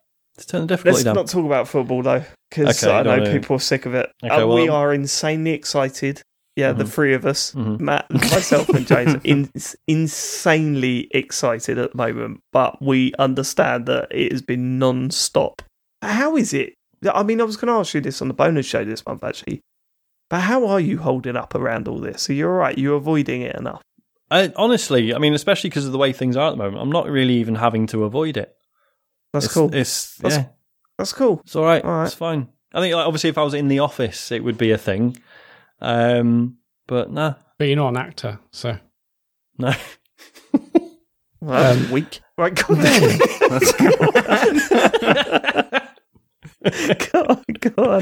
Should we read the next one? Last one is from Keith Kettle. He says, Did you see Kane's bloody volley? How did that not go in?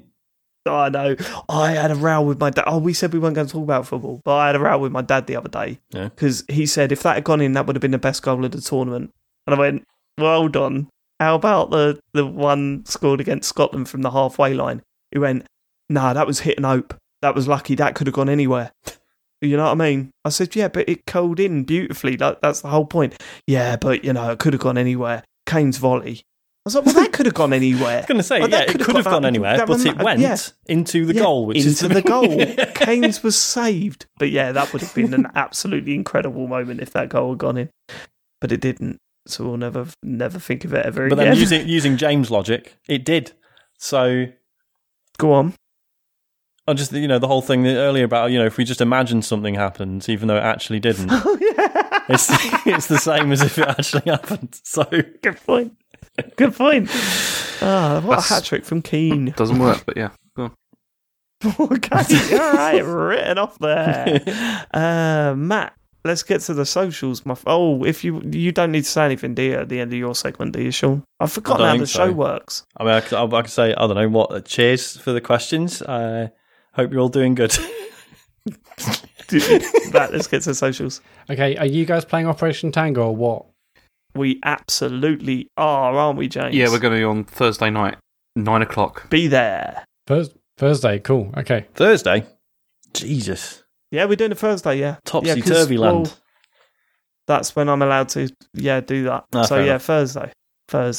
Okay, nice. Well, this Thursday, 9 p.m, James and David are playing Operation Tango on twitch.tv/TCGSCO. Or if you're another streamer, TGCCGSCO. That's our names, don't wear it out. If you have Amazon Prime, you have Twitch Prime Gaming, and you get one free sub every single month, as we say, and we really massively appreciate it if you go over to our channel and give us your free sub, especially maybe on Thursday when David and James are streaming. It's nice to get that when we're live, you know what I mean? You're there anyway. You're there. Just press that button. Connect your accounts. That doesn't cost you a penny. It's Bezos would hate it. That is it for Twitch. Yeah, and if you miss them live, all the streams we do are on our YouTube channel. Just search for TCGS on YouTube. We're on Patreon, patreon.com/TCGS. We're doing July's bonus show will probably be up on next week or so. And we'll do talks over as well in the coming weeks. And tcgs.co is the website where you can get merch. And there's a link to our beautiful Discord as well. I know that your life can be a bummer sometimes. And you have to deal with major dweebs at work. So I'm glad that you could get out and take a sweet vacay. A sweet vacay. It's so good. It's so good. We will catch you next week. Thank you so much for living it. Take it easy out there. We love you. Goodbye. Goodbye. Goodbye. Goodbye. Bodacious.